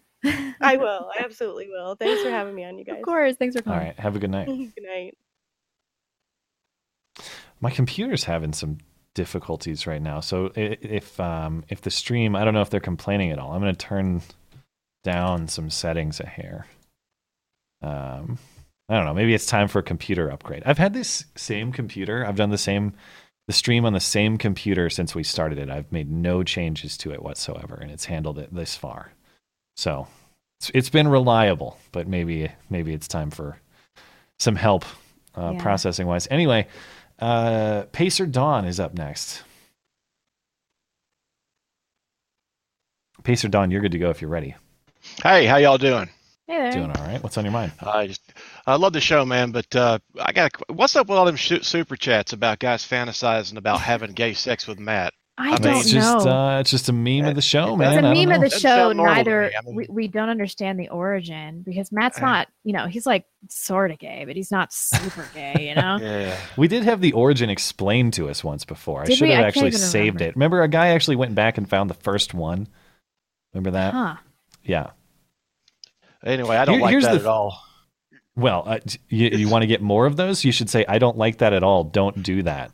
No, I mean, I just save the $5 and just send a tweet or something. I mean, come on, that's a waste of money to me. Well, but it's not your money. Oh, but you know, I'm always looking for be frugal and stuff. Well, anyway, what's going on in Virginia, by the way? Y'all seen that? That's it's like a dumpster fire like that. Yeah, it's getting even crazier today. I mean, it's like I've seen a dumpster fire like that since Maud tried to fry turkey last Thanksgiving. Wait, I didn't hear what you said. The first thing, what are we talking about?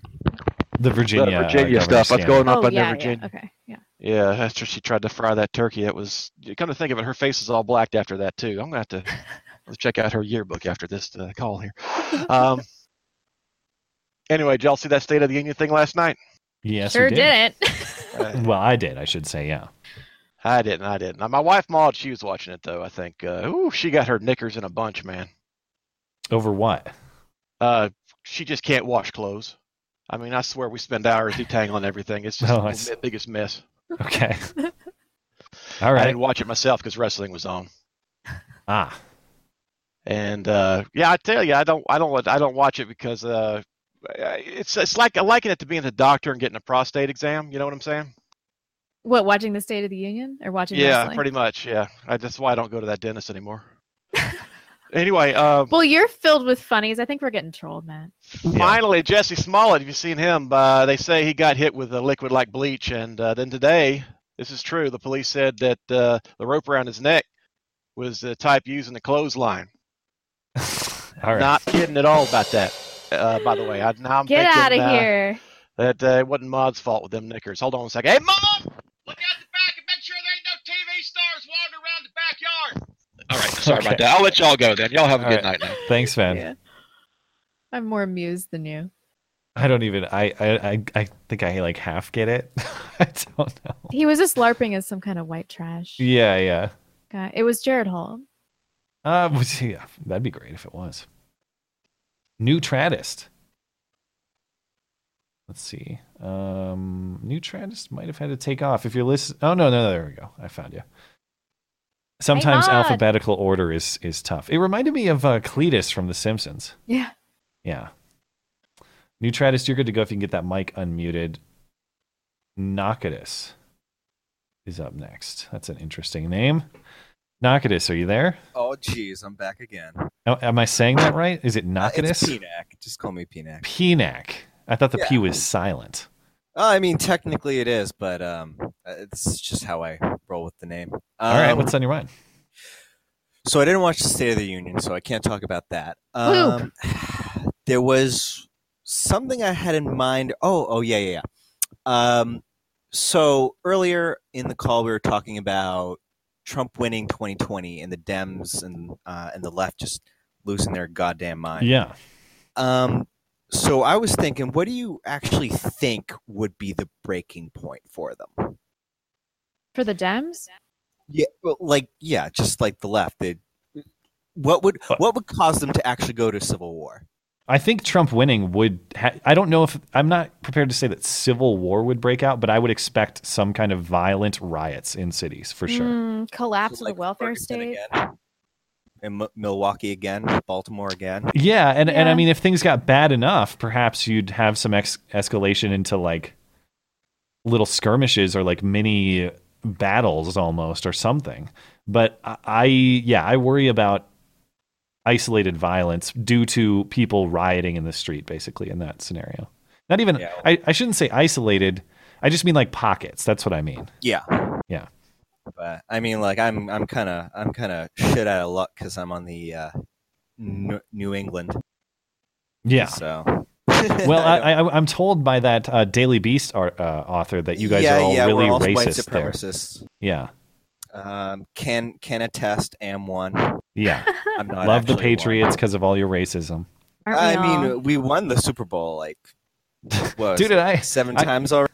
And I enjoyed the Patriots win because of that. That's like, all right, cool. I want the Patriots to win so I can laugh at all these journos who think that white supremacists are enjoying the moment. Yeah. It's kind of. I don't give a shit about sports, so I'm kind of like, yeah, Patriots, woo. Yeah. But everyone around me is just, always so happy about it. Tom Brady's a god. Anyway, so I do have a more longer question for you, but I guess I'll save it for another time. Okay. We'll give you a final thought if you want it. No. Thanks for thinking it through. Appreciate no problem. that. Have a good night. Bye. Yeah. Well, no, thank you. No. I liked that. Admin Voss, one of my favorite voices. Howdy, how are you guys doing tonight? Hey, We are just fine. Okay, I don't know if you guys have kept up with the whole Kanye Trump thing so far. No. Are there new developments on this front? Yeah, it turns out one of the guys, one of the rappers he's close with, GLC, he appeared on some of his earlier albums.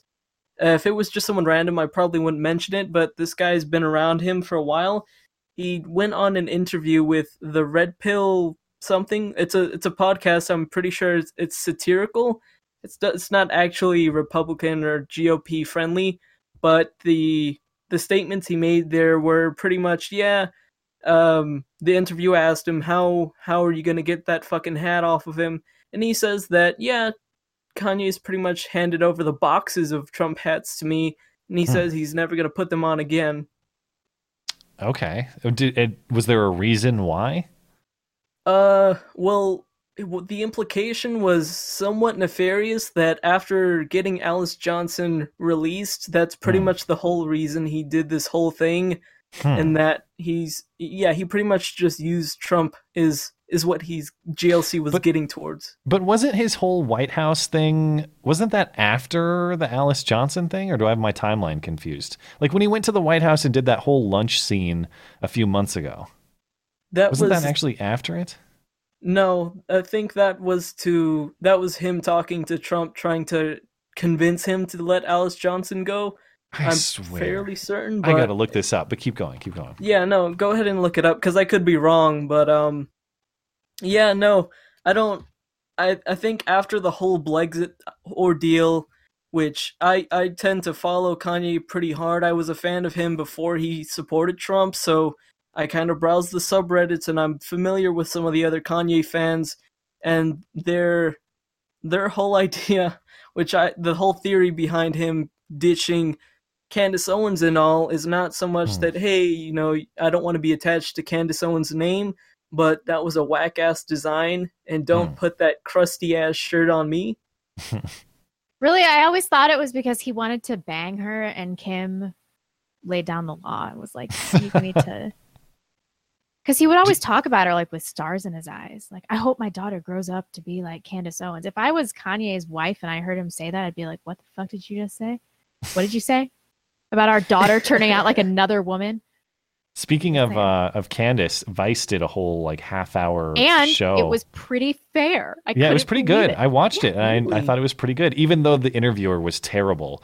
Like, Candace, like, what do you like think about like this and like that? On the timeline, Alice Johnson's sentence was commuted in June, and Kanye's White House rant was in October, so it was after. Well, we got to give you the boot, even though you do have a smooth radio voice that rivals Matt's. I'd argue that, but, you know, that's just me being self-deprecating. I'm telling you, man, you got the like prime voice for comedy.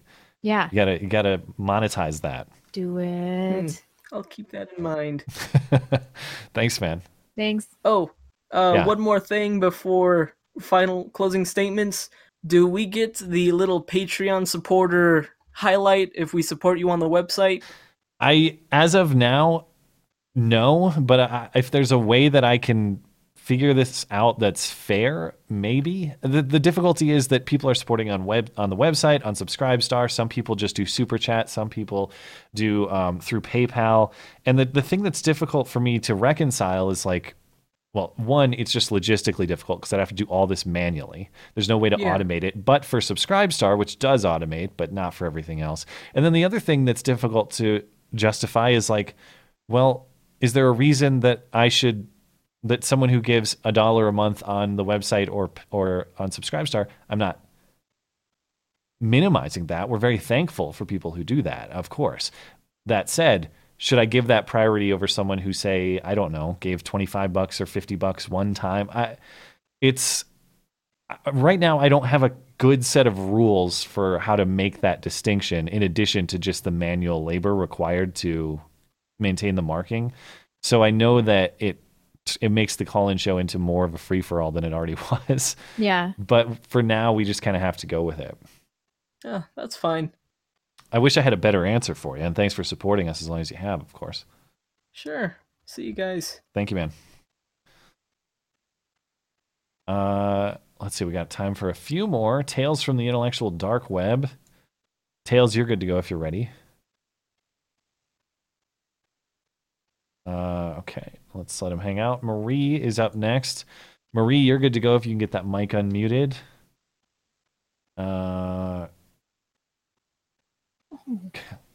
Kyle Climate, which I never remember how to say.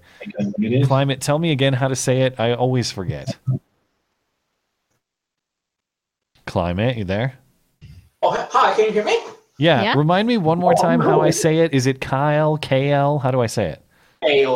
Kale. Okay, I'm gonna remember that because it's like the food. It's like the health nut food. Kale Climate. Yeah. Okay. So. Gotcha.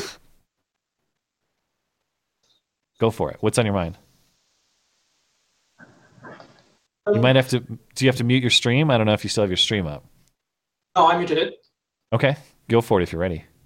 So first, initially I wanted to drop a black pill on you, but I thought we have enough negativity in our lives already. Sure. So I just thought I'd say hi and thanks for doing the show, which is so cool. And well, thanks for supporting it. We appreciate it.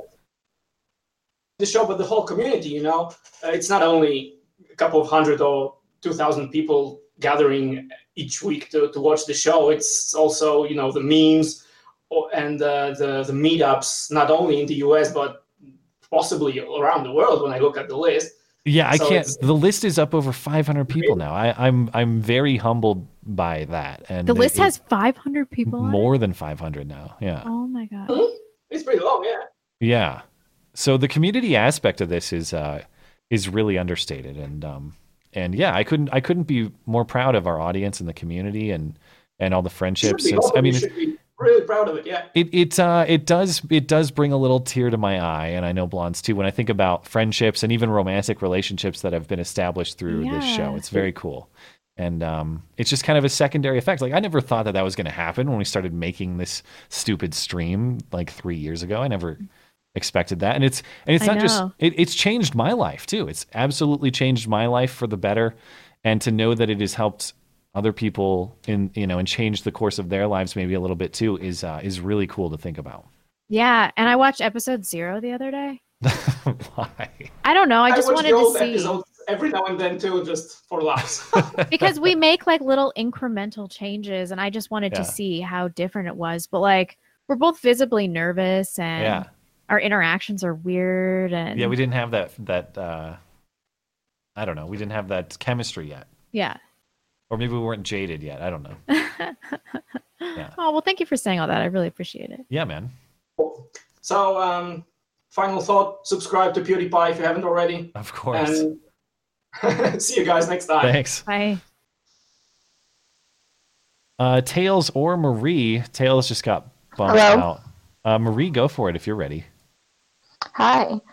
I have called him before. I sent you guys the thing about them arming schools with rocks a while back. I remember, yeah.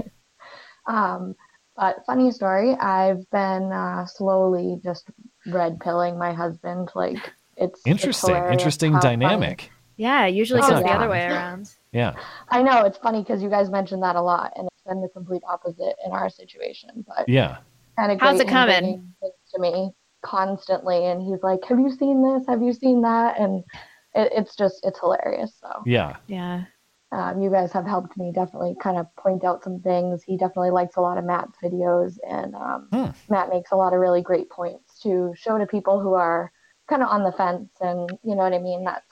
He's a good gateway to the Nazi party. He'll be marching around in an SS uniform. Although I don't get the Jared Holt credit. I don't get the gateway to hate. Acknowledgement. You really are. That's why. Blonde just says everything that everyone wants to say, but he can't say out loud. You know? Yeah. But I'm willing to ruin my reputation, so I'll take one for the team. I'll let you guys go, but I have a funny story next time about I am a hairdresser, and I do have a trans client, so it's a little definitely a little interesting. Does that violate any ethics rules for you to dish some dirt on that, or is there I don't think hairdressers have to abide by HIPAA laws. Yeah, I don't think so. We're technically, I mean, people call us therapists, but I don't really see it that way. It's just kind of it's an awkward situation for everybody, but why does she want you to trim his pubes or something? No, thankfully that's not a thing, but eyebrows definitely are. All right. Well, thank you. And thanks for the story, and good luck with your husband. I'm glad to hear it. All right. We'll see you guys next time. Yeah. Bye. Tails apparently got booted. I'll try it once more. Tails, is it working now? Yes, if y'all can hear me. Yeah, go for it. Okay. I don't know if I'm the last one, but I think you skipped over Tanner or something, and I guess. I can circle back to Tanner. Let me see. Okay. Maybe I missed him earlier, or maybe we brought him in and he got booted. But yeah, we can get back to Tanner after this. Okay. Then I just wanted to let y'all know. Sure. I guess quick question. I know y'all cover a lot of the hoax hate, and I'm a big fan of that. I was wondering though, would y'all be open or wanting to cover any hoax hate from the right? Where if I see it, sure. I remember one case. Do you remember way back at the start of the show where we had what was her name? She was president of like the college Republicans at UC Irvine, and she wrote a whole story about how this kid had basically faked being attacked or something for being a Trump supporter. But I remember that case was pretty high. Was it Ariana Rollins? That's right. That's her name. We had her on the show. Well, I was just going to say, I sent y'all an email a couple weeks back about hoax hate that Joe Rogan was talking to Barry Weiss about on his podcast, and Sam Cedar fact checked him on it. So if y'all wanted to give it a once over, talk about it. What's the gist of the story? What happened? It was something like supposedly some Antifa person put up a sign saying like, you know, if you're dating white people, that's not okay. Something. Basically, white genocide is amazing. Something to that effect. And apparently, he was talking about like, you know, this is what Antifa is like. And then Sam Cedar said, if you just look on, obviously Snopes is biased and stuff, but you know, it turns out that it was only one sign and there was no evidence beyond it, so it was looking like a hoax. Generally, the criteria y'all seem to give for left-wing hoax, like very little evidence that it was something actually big and widespread. But it was never. It's still unknown who did it. It was never confirmed. Supposedly, it was from the local Antifa, but the local Antifa said they didn't do it and they disassociated or whatever. So disavow. I sent an email to y'all. It says right wing hoax hate, I guess, and if I wanted to, that's there. And then I just wanted to say for the morality from logic thing, it sounds like the people that were asking about that, they're basically, I don't know if they haven't seen it, but the JBP versus Sam Harris debates, that's basically what they were trying to do. Can you strictly get morality from like objective reason and science and logic versus not? And I think having seen those, it seems to me you kind of have to start at bottom with faith, because you can't objectively say that pleasure is better than pain or living is better than dying. So you have to start with like a pragmatic faith at the beginning, and then you can kind of logic your way from there, if that makes sense. I've given listening to those two a shot. The first time Jordan Peterson was on Sam Harris's podcast was a rough one, and I tapped out then kind of. And I know they went back and kind of improved from there. But man, was that like... Yeah, no, the podcasts were kind of semi-atrocious, though I actually enjoyed his definition of truth once I finally understood what he was talking about, which kind of actually brought me around to his way of thinking, JBP's, more than Sam Harris's. But the debates they actually had, like live on stage with Brett Weinstein 2 times in Vancouver and Douglas Murray in like London and Dublin, those were the ones where they really kind of hammer it out a little bit as far as that. So, all right. Well, thanks, man. No problem. Oh, and real quick, 1791L, he did 2 videos recently, one about AOC and Trump both using the same techniques that might be worth checking out, and another one about Tucker Carlson versus Ben Shapiro as far as where populism is going to go. And I think AOC might try to take the Tucker Carlson right from the right. Good luck. I'll be interesting to see if she can do that. All right. Thanks, man. Something going on? Yeah. Do you need to step away? I can take a call. No, it's fine. Okay. I have my gun. All right. Tanner will get last call. Tanner, go for it if you're ready. Oh, hey. What's on your mind? I wanted to share a gross medical story with you. Oh, sure. We'll close with that tonight. Okay. All right, so it was 4th or 5th grade. The water heater broke, which meant that we were taking baths, and there was one person who would be the runner who would boil water on the stove and run it up to the bath and dump it in the bathtub for whoever is bathing, right? We didn't have too much money back then, but anyways, I was in the bath, and I was under the water, washing the shampoo out of my hair, and I feel this sting on my leg, and my older brother had poured boiling water on my leg. Boiling? Boiling. Well, I mean, it probably wasn't boiling by the time it got up there, but it was definitely very hot, right? Yeah. So we went to the hospital, super red. They said, yeah, it's a 2nd-degree burn. And it was like all of the right side of my right calf, right? Put this cream on it, wrap it in an ace bandage, you'll be fine. After a few days, it started to blister, obviously. And I just had this itch one day. So I just went to scratch it. And as I scratched, I just popped like a line of blisters and just so much skin just got dragged underneath my fingernails. It was really gross. So I decided just to let it go and not touch it again, even no matter how much it itched. And then like a week or 2 later, the blisters, I don't know if you've ever been burned before, but the blisters kind of sort of converge into one. Okay. And there were a few competing blisters on which one was going to be the biggest, but eventually they all just became one big blister, like probably the size of a football. And it was really saggy at this point. Yeah, it was really saggy at this point too, because it was old, right? So I've just got like this. It wasn't like as thick as a football, but like the area is football area. But anyways, there's probably a cup of water just swashing around in this blister.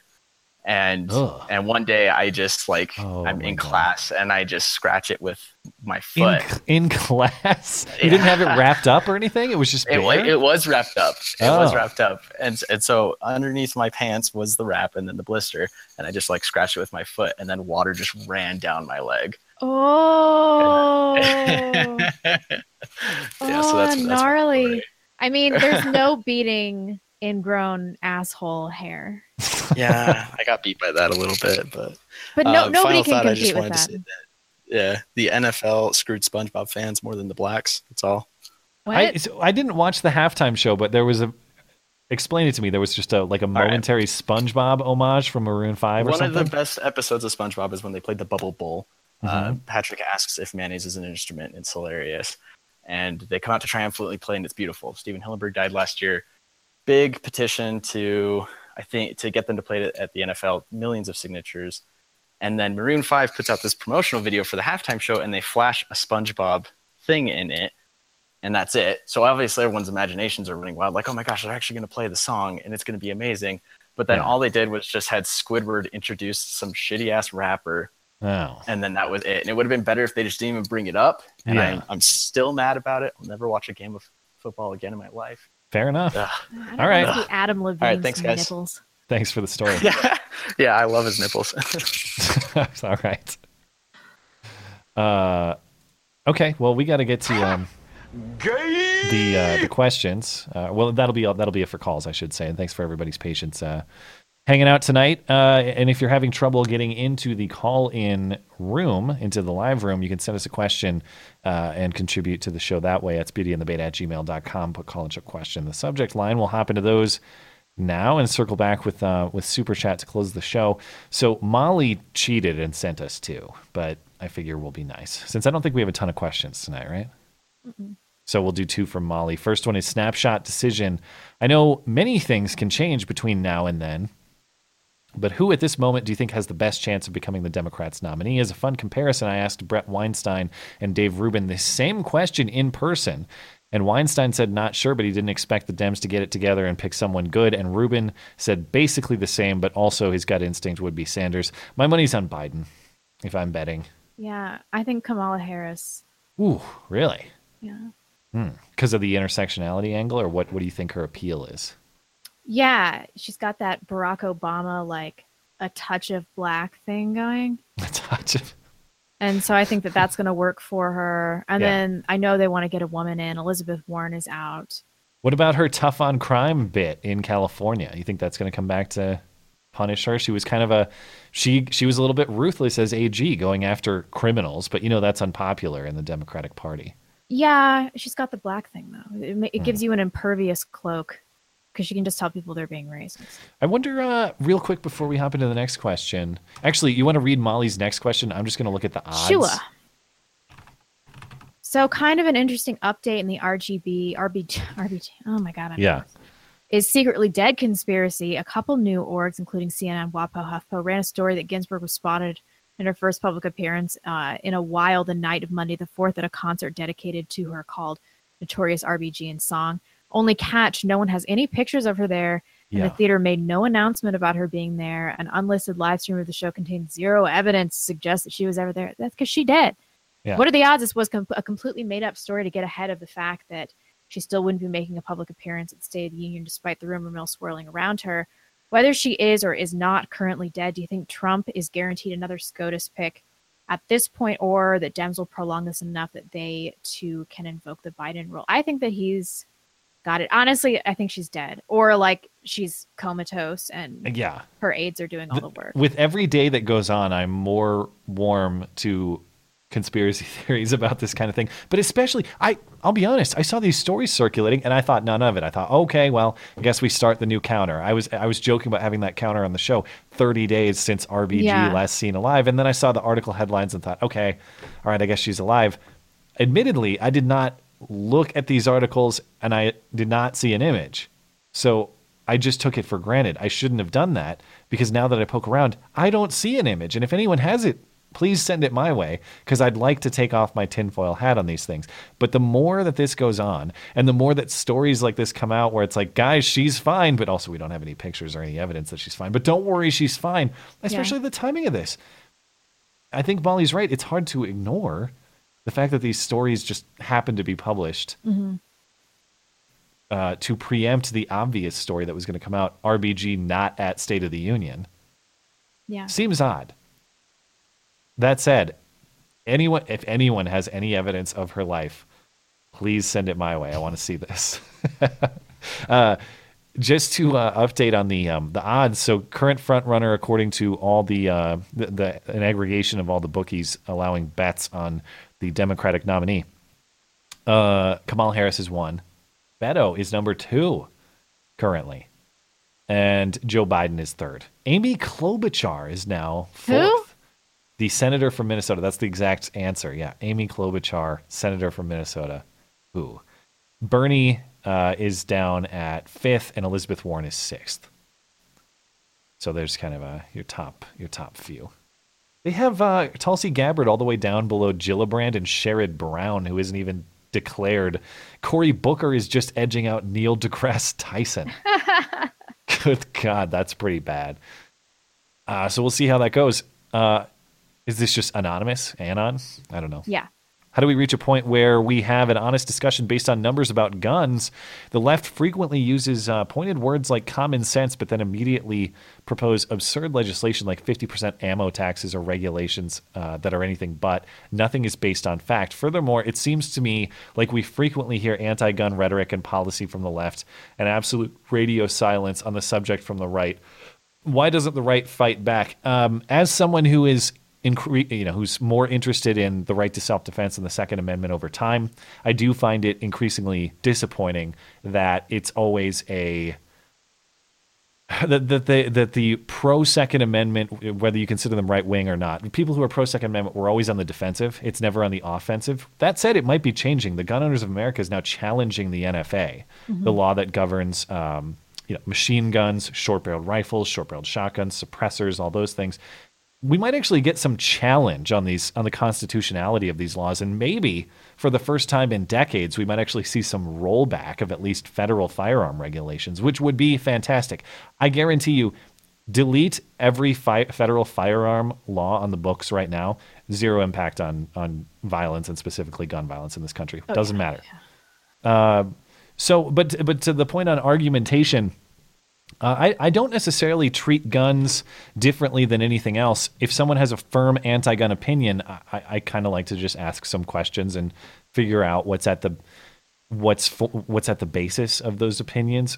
More often than not, I hate that this is the case, but more often than not, there is a lack of information. People who don't understand guns or the laws that govern them. If you can help them realize they may not actually know that much about what they're talking about without saying to them, you don't know what you're talking about. That's usually helpful. The other thing about the Second Amendment, though, that I find helpful, if you have someone who just kind of even irrationally hates guns, just has a fear of guns, consider the Second Amendment as a part of the Bill of Rights. That's what it is. It's just as important as the First, the Fourth, the Fifth, any of them. And sometimes I have a little bit of success by saying, listen, if you allow this kind of creeping destruction, this creeping chipping away at this constitutional right, there's nothing to protect the same sort of erosion of your First Amendment rights, your Fourth Amendment rights, your Fifth Amendment rights, whatever. And sometimes that's a little successful, but sometimes they just go, okay, well, we should just repeal the Second. I go, well, at least you're honest then. Yeah. Yeah. This is from Chris M. Hey, faggots, regarding the Sunday infanticide special. I'm barely pro-choice as there are scenarios that I understand abortion being an option that is not completely immoral. I'm also of the opinion that people have a certain right to choose their own road to hell. Lately, when I have someone ask me what my stance on a woman's right to choose, I have started by asking for clarification. Do you mean a woman's right to choose to murder her unborn child, or do you mean a woman's right to choose to force others to finance the murder of said child? Usually it sounds like they are asking the first, but use your answer for the second. My question is, how fast do you think abortion rates would drop if they were not covered by tax funds? I don't know. I don't know if that would matter too much. I was interested in the premise because, strictly speaking, federal funds cannot fund abortion, at least in the optional sense. But I was curious about what the reality is. So I found a Forbes analysis from 2015 that says taxpayers subsidize roughly 24% of all abortion costs in the U.S., and this is the equivalent to taxpayers paying the full cost of 200. God, I have to look at this. I have to triple check this to make sure I'm reading it correctly. The equivalent of taxpayers paying the full cost of 250,000 abortions a year, with about 70,000 financed by federal taxpayers. So most of this is actually happening at the state level as opposed to the federal level. But and this analysis is pretty good. It goes through explaining why there's a lot of indirect support for abortion procedures at the state or federal level. But yeah, I mean, I guess in a perfect world, I wish we could at least agree on that. Like, my God, the moral question of abortion aside, can we at least agree that I shouldn't have to pay for yours? For real.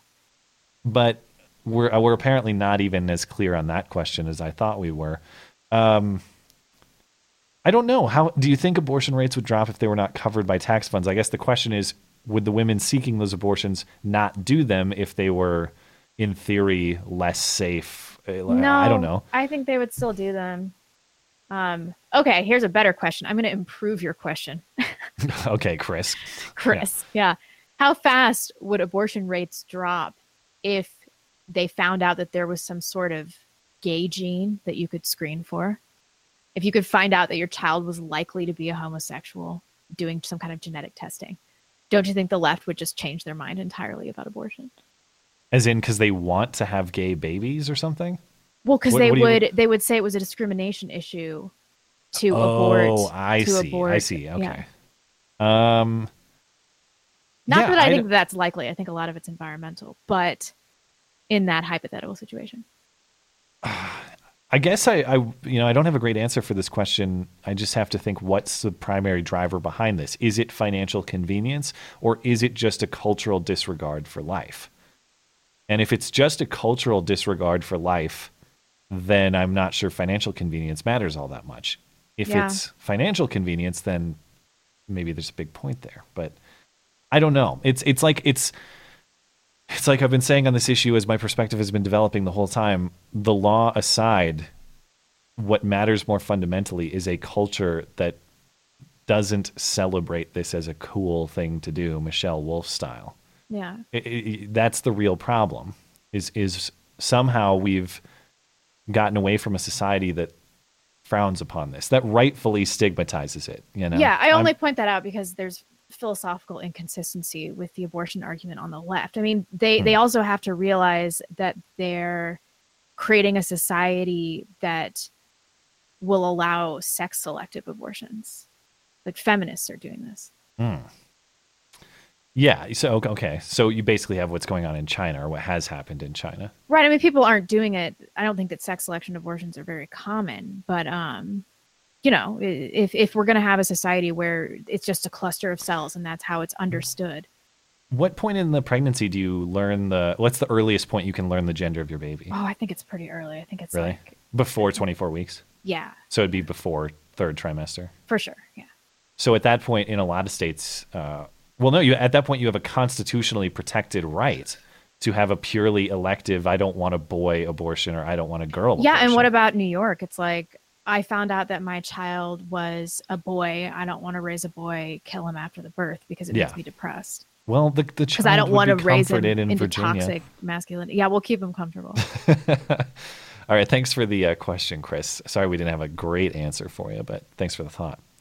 Am I up next? Did you read the last one? Yeah. Andre says, TLDR, and a question to both of you. People are making the case for a monarch to be a better ruler than a democratic system. I tend to agree that it is easier to make complicated decisions when a person has the power to do so. Aren't you awfully exposed to that person to be as morally sound as you hope them to be? What is your take on the idea of having a monarch? Do I miss something, or is a monarchy to be dependent on the monarch himself? Do you want to take that one first, or I'll take it? Sure. I mean, I think people know that I have lost my faith in democracy because if you have a welfare-dependent population, the people are always going to vote with the interest of their finances, and inevitably there's going to be erosion of national sovereignty. So I think that, there have been centuries and centuries of stable, benevolent monarchies, but you are highly dependent on the whims of the monarch.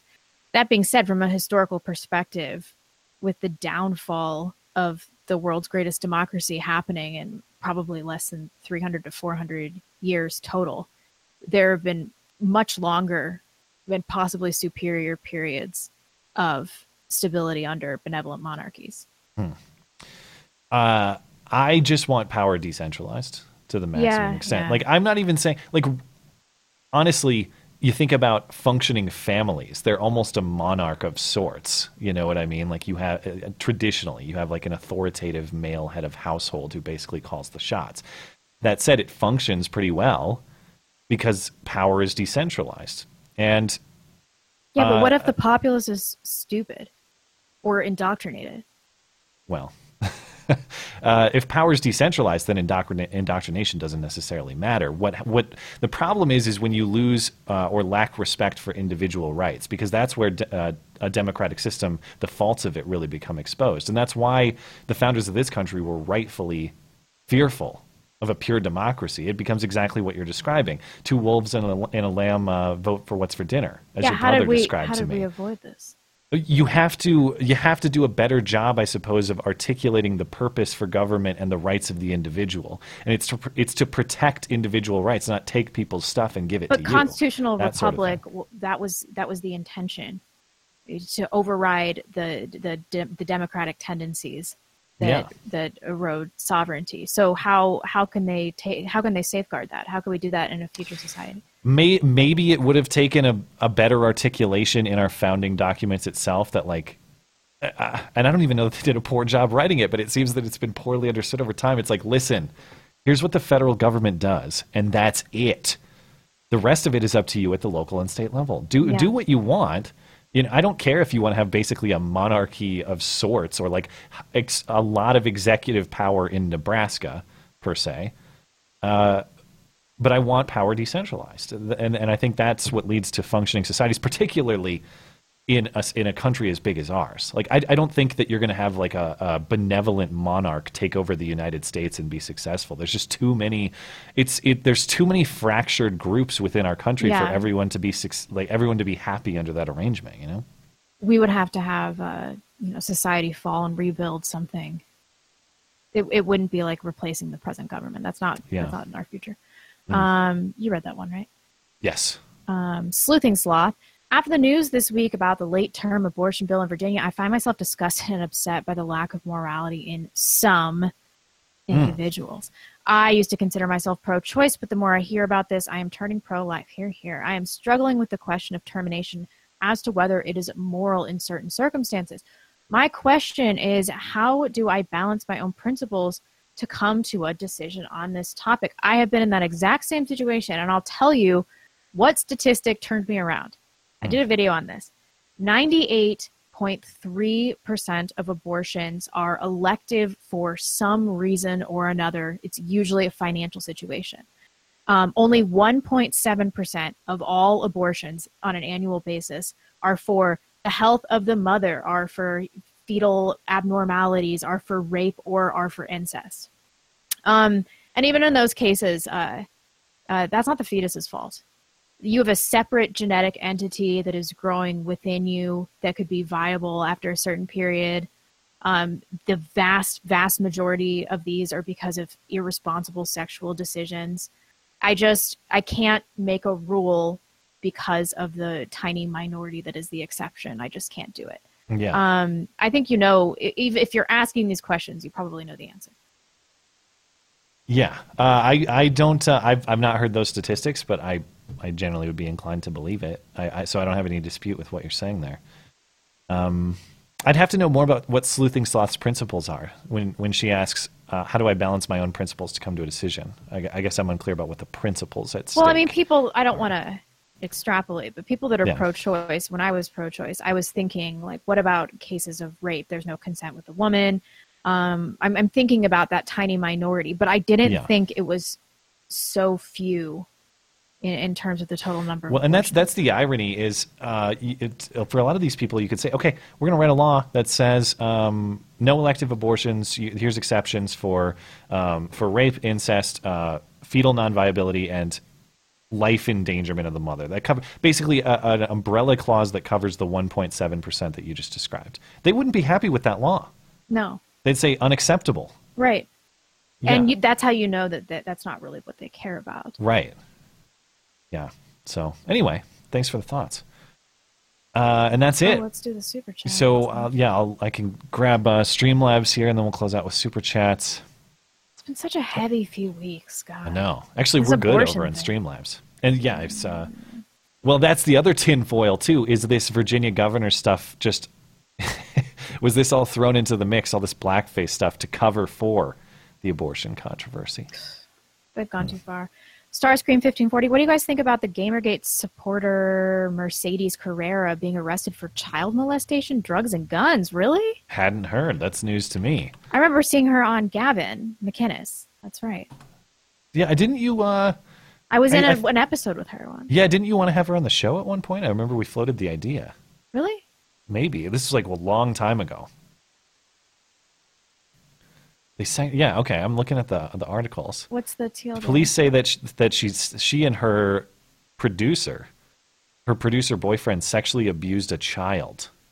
Ugh. They pleaded not guilty Wednesday to 8 counts of sexually abusing a child younger than 10 years old in a case the lead detective called Sickening. I'd have to scroll through here to find more details. Yikes. Inappropriate touching, oral copulation, and digital penetration. What is digital penetration?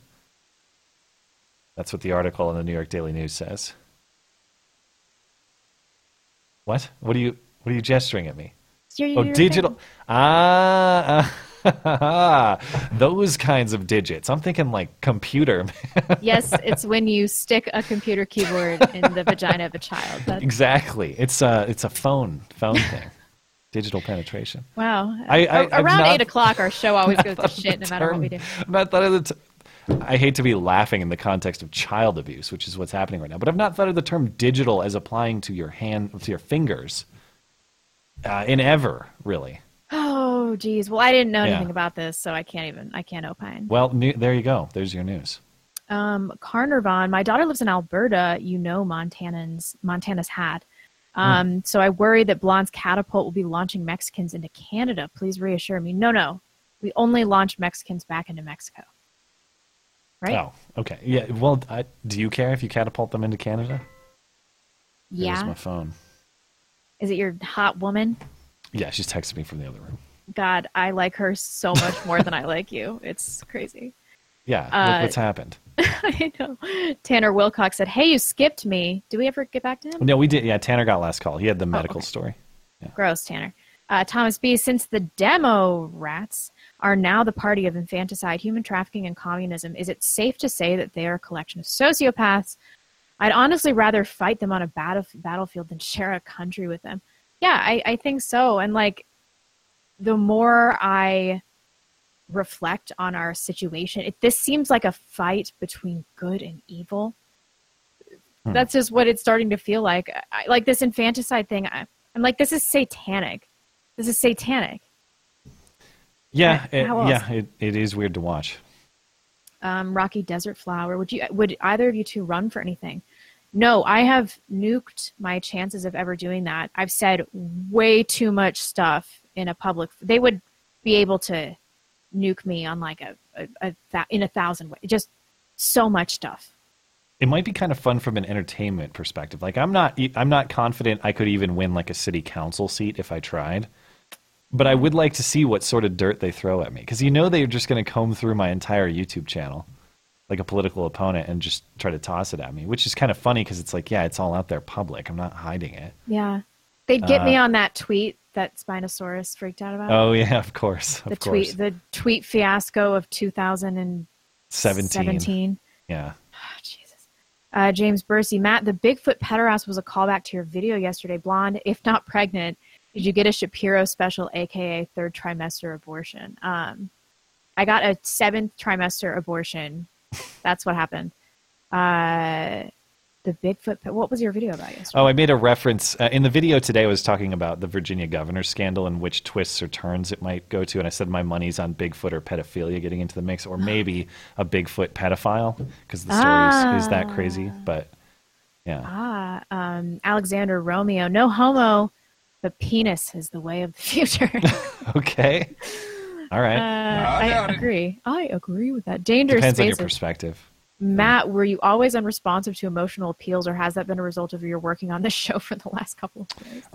It's I'm sure in my younger days I would have been more responsive to them. Yeah. These days I'm not. But talk to me when I'm 20. I bet it's different. Yeah. He had all the feels back then. Yeah. And he'd help carry your books and then not bang you later. Yep, exactly. PG. Cheers, guys. If you plan on doing any interviews for a future show, Mr. Reagan, a YouTuber, could be a good guest for some dialogue. Thank you for the suggestion. Eric Marley. I believe Molly has pointed out that 10% of Americans have an IQ below 85, where even the Army won't take you. They will these days. Do you think the free market can find work for these people, or is government needed? Yeah, I don't see why somebody of a low IQ can't do things like manual labor. Not that I'm shitting on manual labor. That's a hard job. I guess I'd have to know what the limitations. I don't know what the limitations are. Does that mean you literally can't do any job productively, or does it mean that no, you're not dealing with like real problems until you're below 70? Mm-hmm. Like that's when your testimony is inadmissible. Unless you're an Aboriginal, which the average IQ is like 64. Let's take the premise though that there does exist a percent of society that cannot function productively economically. Yeah, I agree that society. It'd be good if society takes care of them. I don't necessarily agree that the federal government is the best way to handle that. People act like if the federal government doesn't take care of our poor or stupid, that nobody will. We used to have entire systems where private charities took care of people. Yeah. And then we had a shame-based society and things were better. So bring back shame. Blonde 2040 or whenever it'll be. Nope, never. Yeah. Blonde, never. Blonde's puppet male candidate 2040. Yeah, for real. Yeah. I should send my brother out there. I'd vote for your brother for sure. Yeah. In a second. Chicken Fried Monkey. What would I do without y'all show? She's got great hair, too. Open fire with my Southern Girl Arsenal. Come see me in Kentucky for some old-fashioned fried chicken, mashed potatoes, green beans, corn on the cob, and homemade biscuits. Seriously, if you get to Kentucky, come see me. Adore y'all. We adore you, Chicken Fried I don't think I've ever been to Kentucky. Me neither. Yeah, can't say I have, but I'll keep it in mind. Appreciate it. John McGee, serious question. What other organization, nonprofits, get federal funding like Planned Parenthood? Who gets anywhere near as much as them? You would be shocked. All sorts of organizations get federal funding. Yeah, shouldn't be a thing. These things should be voluntary. I know. Voluntary support. John Riley says, thoughts about Kyle Kulinski of Secular Talk. I have no thoughts about Kyle Kulinski. I don't know. I mean, a lot of people have recommended him as a fair person on the left, a reasonable person on the left, and people I consider, to be honest, people have told that to me. So I should check it out. The only experience I've had was him talking about Kavanaugh with Rogan. And that's like one of the worst segments I've ever seen. I hated everything about that segment. I don't know if they were lying or just ill-informed. Yeah. But maybe, but that's such a brief segment that I don't feel it's fair for me to have an opinion of him in totality on that. That's just the only thing I've ever sat down and watched. Taker 610, how long until government Northam approves the use of unwanted babies for the use in pagan human sacrifice rituals? Got to be progressive. Yeah. C7 stuff. I first ask anyone asking me if I'm pro-life, pro-choice, if I punch a pregnant woman hard enough in the stomach that it terminated her pregnancy, should I be charged with assault or murder? Yeah, New York had to change the law. So, Keaton Matthews, YouTube video to close. Start at 119, please. And then it has a link. 6AZDBIX. YouTube URL? Yeah, we can't take YouTube URLs, unfortunately. Hates linking videos. But you can email it to me. Thank you, Keaton. Let me reload this, make sure that we are good, but I think we are. And I can see who's in my house. Yeah, robbing you right now. Yeah, not much to take. All right, we good? Yep. All right, let's get out of here. Man, so we'll recap all of this. Whatever's going on with the Virginia governor's scandal, we'll talk, I'm sure, about the State of the Union. I loved when Trump talked socialism and it just zoomed in on Bernie. You'll have to see that clip if you missed it. And then, of course, Elizabeth Warren. I can't wait to see how she responds to this whole scenario after her foolish move in October of making her stupid video about how she's actually an Indian and now she has to walk it back. Fascinating to watch. All right. Thanks, everyone. Have a good night.